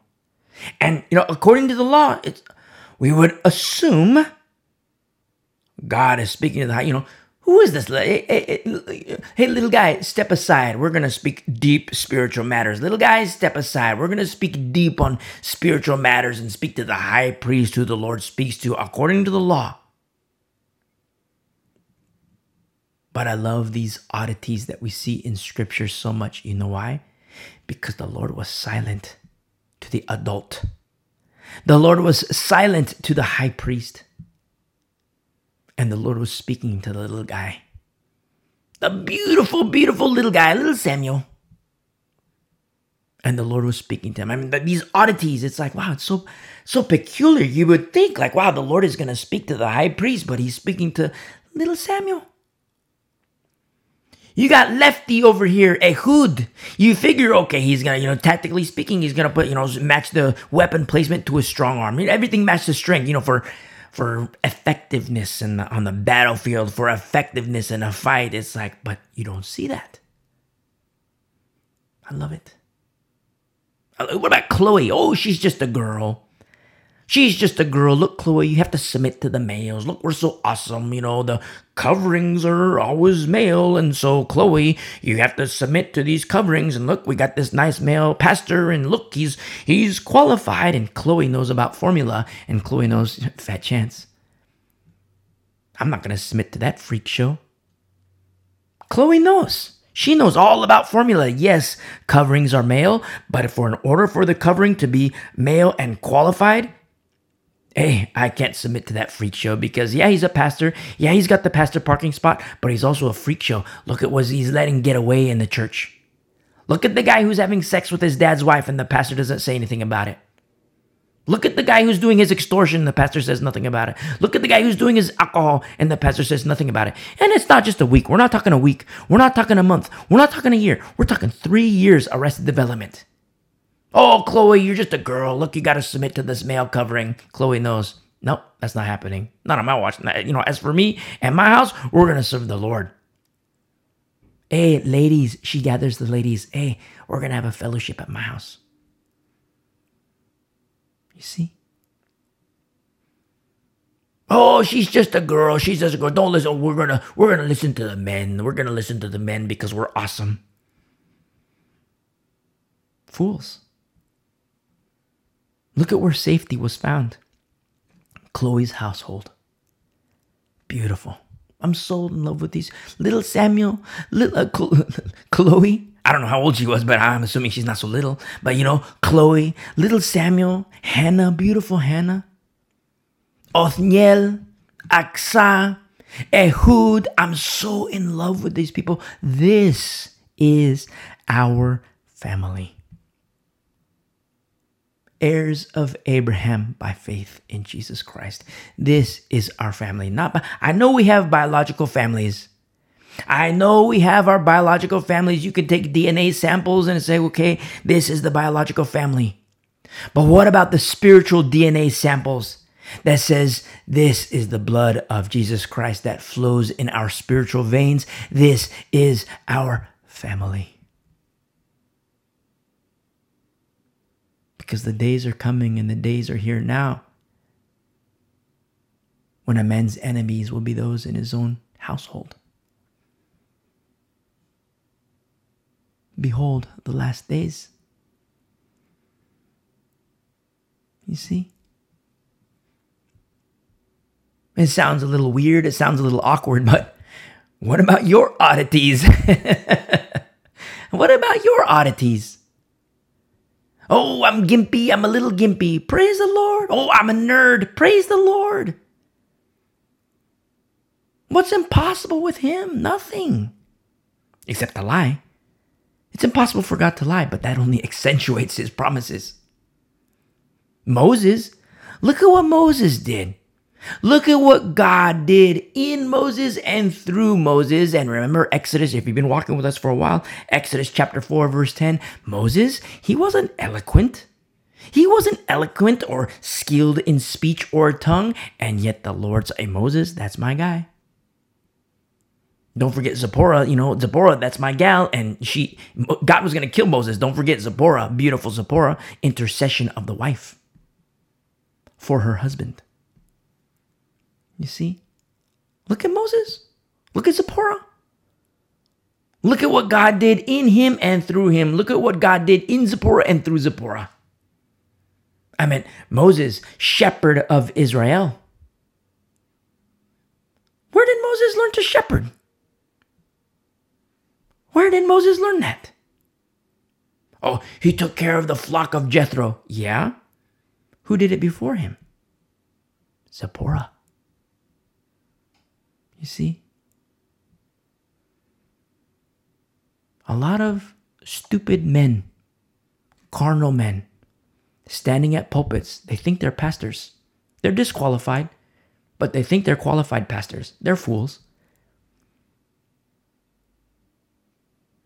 But they place women in a second class. I hate it.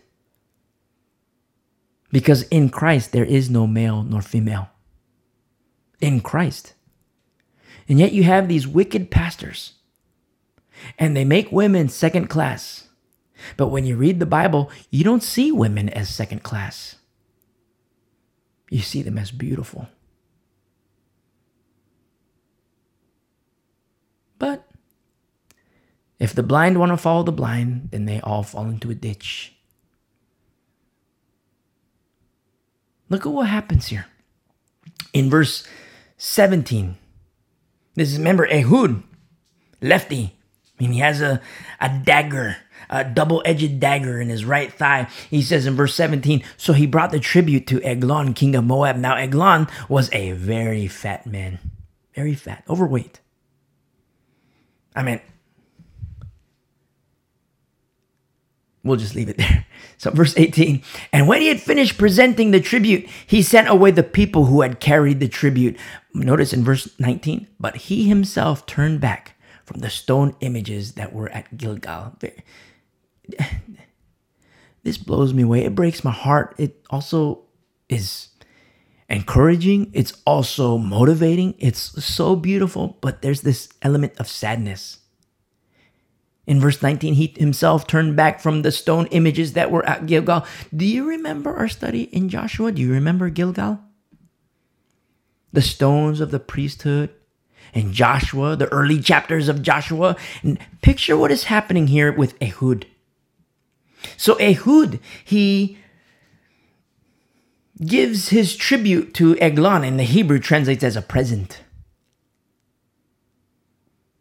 So Ehud gives this present, this tribute. He sends the people away. But having recollection of Gilgal in its prior state, he remembers the stones of Gilgal. He remembers the stones of the priesthood, the stones of Joshua. Remember the altar? He remembers the good state of Gilgal, and now it's replaced by this king of Moab, who now puts in verse 19 these stone images. Idolatry. These idols are now there. I meant, say for example, have you ever been like 20 years ago or 50 years ago, like a town that is like so beautiful? Like 50 years ago, 30 years ago, you used to, ride bikes. You used to go to the shop and buy candy and drink a soda and just everything was beautiful. Everything was nice. Everything was pristine. Everything was safe. But then you look at a town today and it's all decrepit, run down, improperly managed. The mayor's corrupt, the governor's corrupt. You see the corruption of these overseers according to the flesh, these mayors, and they're corrupt. And you see cities and towns and neighborhoods, they go south really fast. And it's so sad I grew up here. It's so sad I grew up here. I remember this in its glory days. I remember this when it was awesome, when it was safe. It was, the children could, play here, and you wouldn't have to worry about, predators coming to, kidnap them. You wouldn't have to worry about, these freak shows coming to do, dirty things with the children. You didn't have to, it wasn't even a thought in the head because it was nice and safe. But now you look at a town and it's all decrepit and like, what happened? The new management they were fools. New management are fools. And you see the result in the city. But now, you have this mindset, and we remember and we look at Ehud here, who he himself remembers the beauty of Gilgal. The beauty of the stones. Remember the stones in the Jordan? The priesthood. There's stones outside the water, stones inside the water. The altar. Very important, especially in these last days. You say, that's just Joshua. That's Old Testament. No. These are things that we're going to go back to. I mean, if the Lord's willing, the Lord permits, and we're still able to teach during the 70th week of Daniel, these are things that we're going to go back to. These are things that we're going to go back to, and we're going to go deep for the remnant. And Ehud, in verse 19, he turns back from the stone images that were at Gilgal. It's like he sees the stone images translates as idols. He sees Gilgal. He remembers what Gilgal was, the beauty of these stones in the remember the stones in the water, stones outside the water, the altar, and then the copy, remember? I mean, if you're listening, you're like, what is he talking about? Go back and listen to our study in the book of Joshua. You'll understand more. And with this recollection, he turns away from what Gilgal has now become. The beauty of Gilgal, what it's now become with idolatry under the leadership, the new management of Eglon. He just sent the people in verse 18. He sent the people away who carried the tribute, or present, how it translates in the Hebrew. And then in verse 19, Ehud, he turns to Eglon and said, I have a secret message for you, O king. And he said, keep silence! Exclamation point. This is Eglon speaking to Ehud. Keep silence! You know, it's a secret message. I don't want anybody to hear. What is this secret message? Keep silence! And all who attended him went out from him. So, understand, after all, it is a secret message. In verse 20, so Ehud came to him. Now he was sitting upstairs in his cool private chamber. So you picture that, you know, Eglon, he's the king of Moab. He formed this alliance, this coalition. He has some clout to him. And he's in his upper chamber, a cool place, a private chamber, shaded. Ehud comes to him. And in verse 20, then Ehud said, I have a message from God for you. Picture that curiosity of Eglon. Eglon, it says here, so he arose from his seat. So, just picture this, if you will. What is happening? Eglon sends everyone away to hear this secret message, so the king could hear this secret message. And now Eglon hears that it's from the God of Abraham, Isaac, and Jacob, who Eglon himself does not acknowledge as God. Remember, he replaced the things of God with idols, the gods that he worshipped. What is this message of Ehud? Then Ehud, in verse 21, reached with his left hand.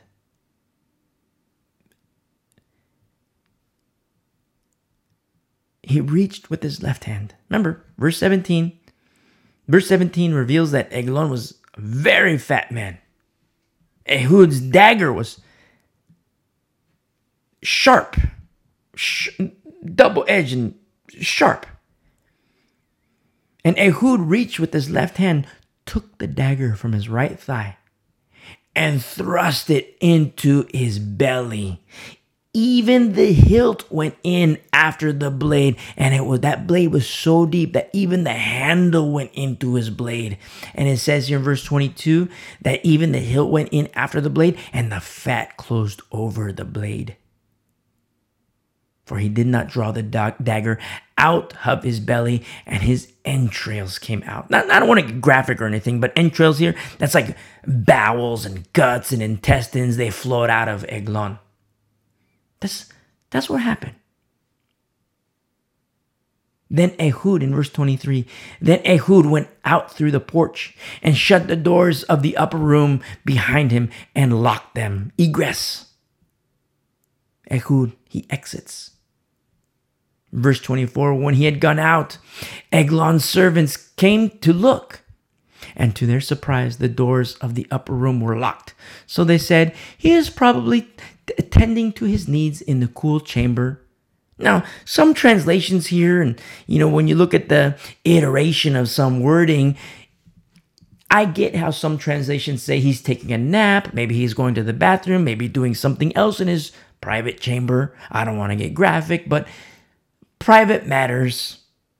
That's what the servant, he's probably tending to his needs in the coolness of his chamber. And the servants just figured, okay, we'll give him some time. Verse 25, so they waited until they were embarrassed. So translates as they were confounded. This should only take a couple minutes. I mean, if he was going to the bathroom, this should only take a couple minutes. Maybe it's not a stand-up bathroom. Maybe it's a sit-down bathroom. So we'll give him some more time. 5 minutes, 10 minutes, 15 minutes. So they're confounded. They waited until they were confounded, or translates as, embarrassed, or translates as confounded.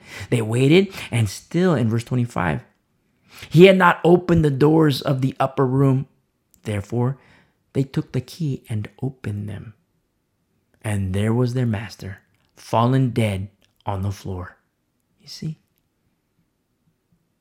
Judgment. Judgment. Through the vessel, Ehud. You see? Notice what happens here in verse 26. But Ehud had escaped while they delayed. You see? Swift, silent, deadly. He made egress, but swift, silent, and deadly, with his present, the tribute, which translates as present. You see, nice and clean with the Lord. Now, a little disclaimer, I'm not, observe Israel according to the flesh. I'm not advocating any kind of carnal fight. But you see, nice and clean with the Lord.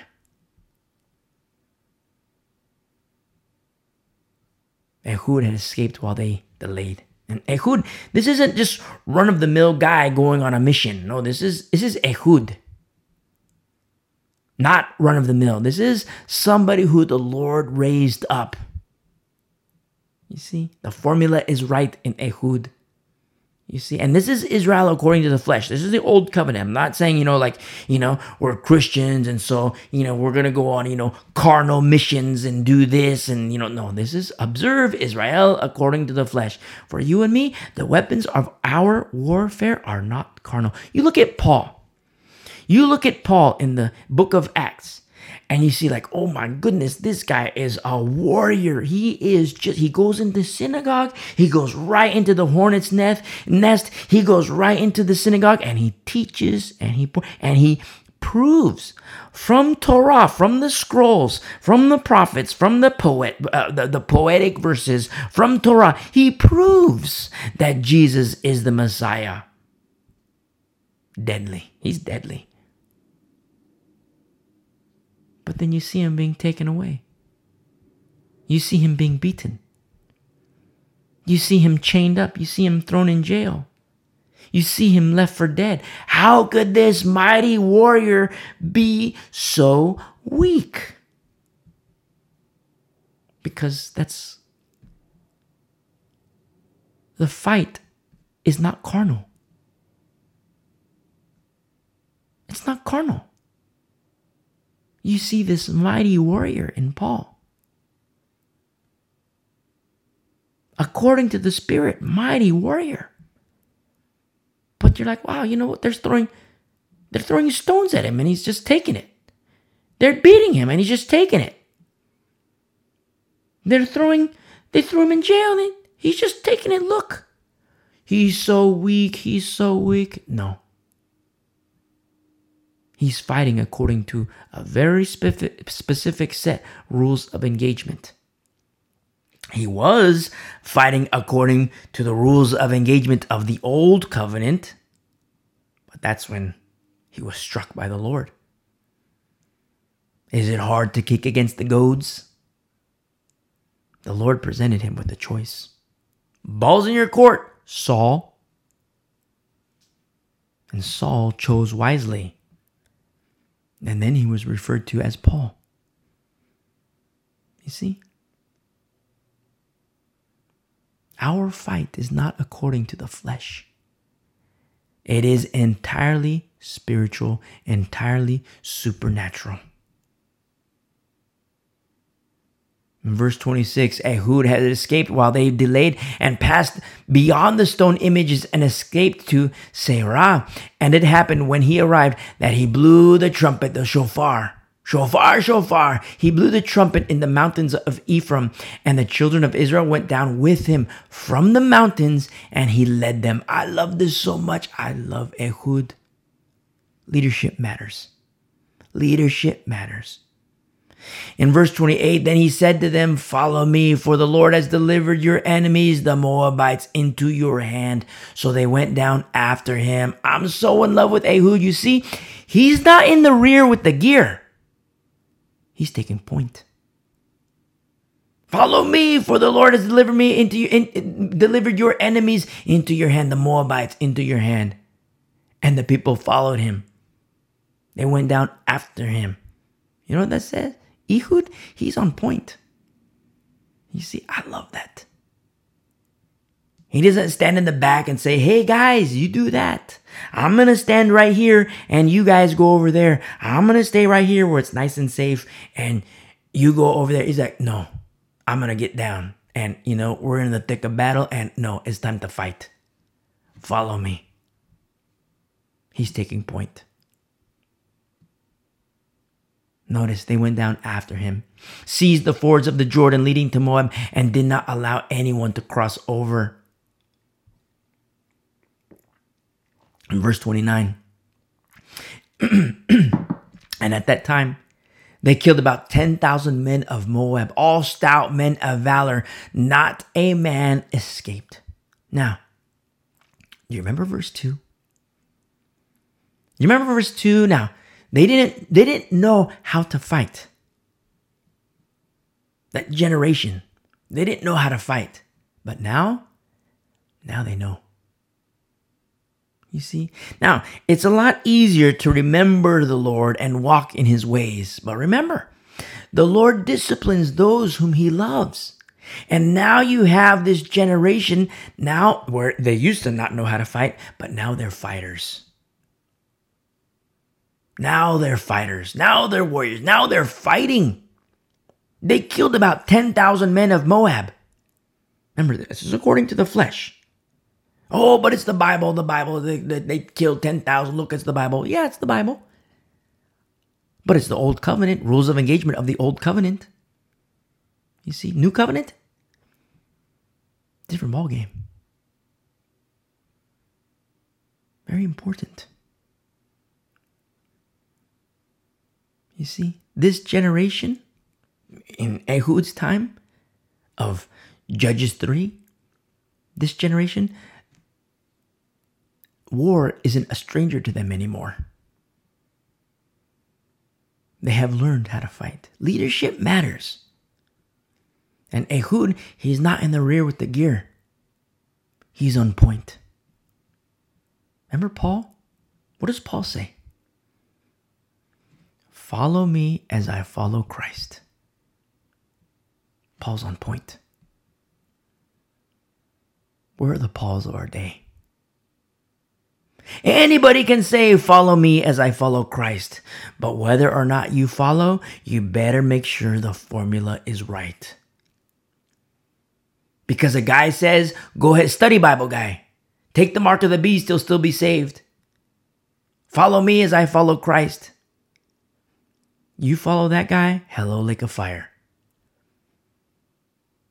You see, you have to know formula. Leadership matters. Notice what happens here in verse 30. So Moab was subdued that day under the hand of Israel, and the land had rest for 80 years. Under Othniel, there was rest 40 years. Ehud, 80 years. You see, beautiful. Beautiful. The land had rest. Leadership matters. In closing, verse 31. After him was Shamgar, the son of Anath. Now, I love this. Verse 31, it's one of my favorite verses. It's so sweet.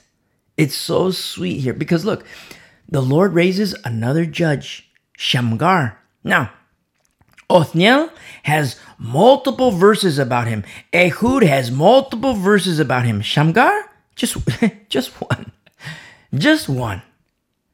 But, there's another mention of Shamgar in chapter 5. But, for now, just one. But, look at what Shamgar did. The judge raised by the Lord in verse 31. After him was Shamgar, the son of Anath, who killed 600 men of the Philistines. Now, 600 men. 600 men. Killed, you take a guy who kills 600 men. It's okay, who is this guy? How buff is he? How strong is he? How skilled is he in weaponry? What weapons does he use? What is he equipped to use? But in the case of Shamgar, how was he armed? What weapons did he use? And we see here in verse 31, he killed 600 men of the Philistines with an ox goad. Whoa. A stick. A stick that was used to direct an ox. That's the ox goad. The same thing that Jesus says to Paul. Is it hard to kick against the goads?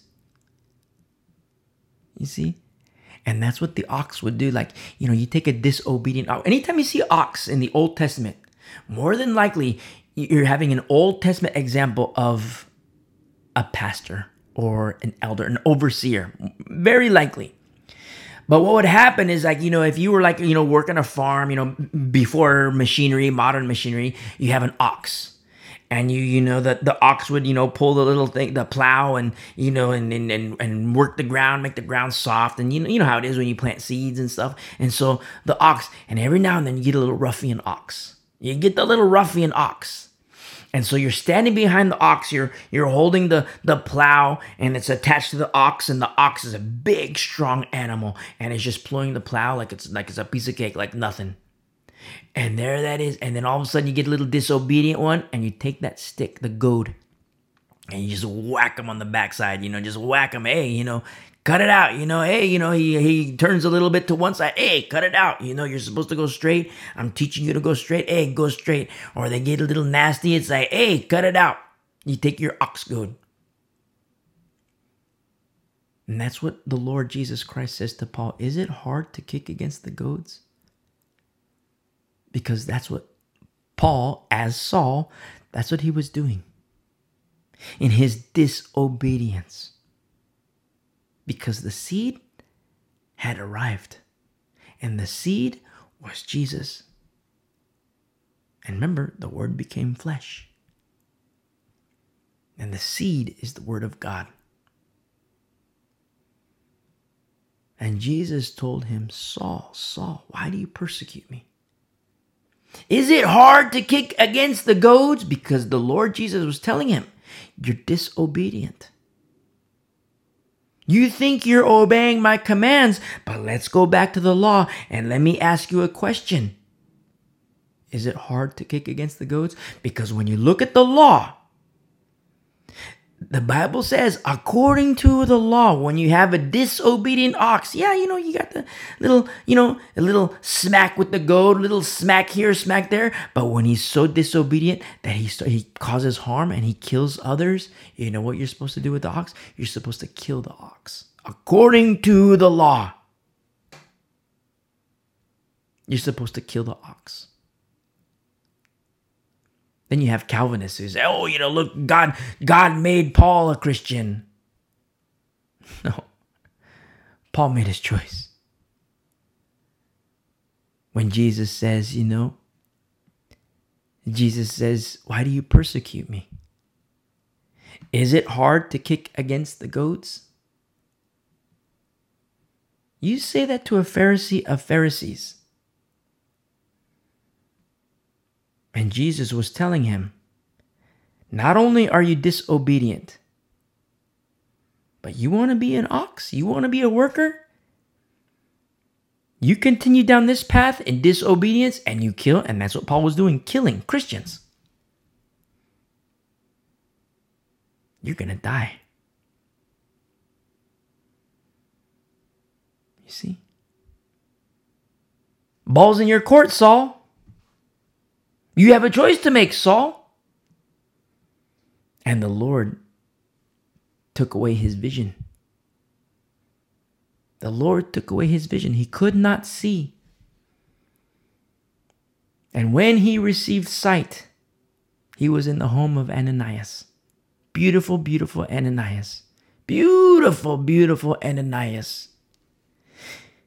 And Saul, formerly Saul, now he's Paul. He made his choice and he chose wisely. He chose well. You see, the Calvinists, oh, God made him a Christian. God made him a Christian. Nope. God doesn't make robots. He was presented with the choice and he chose wisely. He chose well. This Shamgar here in verse 31, son of Anath, he killed 600 men of the Philistines with an ox goad. Very interesting what we see here. I love these oddities that we see in scripture so much. I love it. You look at Lefty, Ehud. You look at little Samuel. You look at Chloe. Oh, Chloe, you're just a girl. You're just female.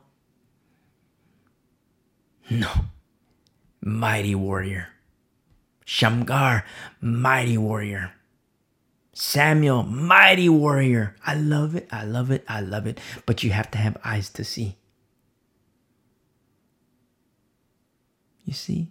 Only with God, with him, all things are possible.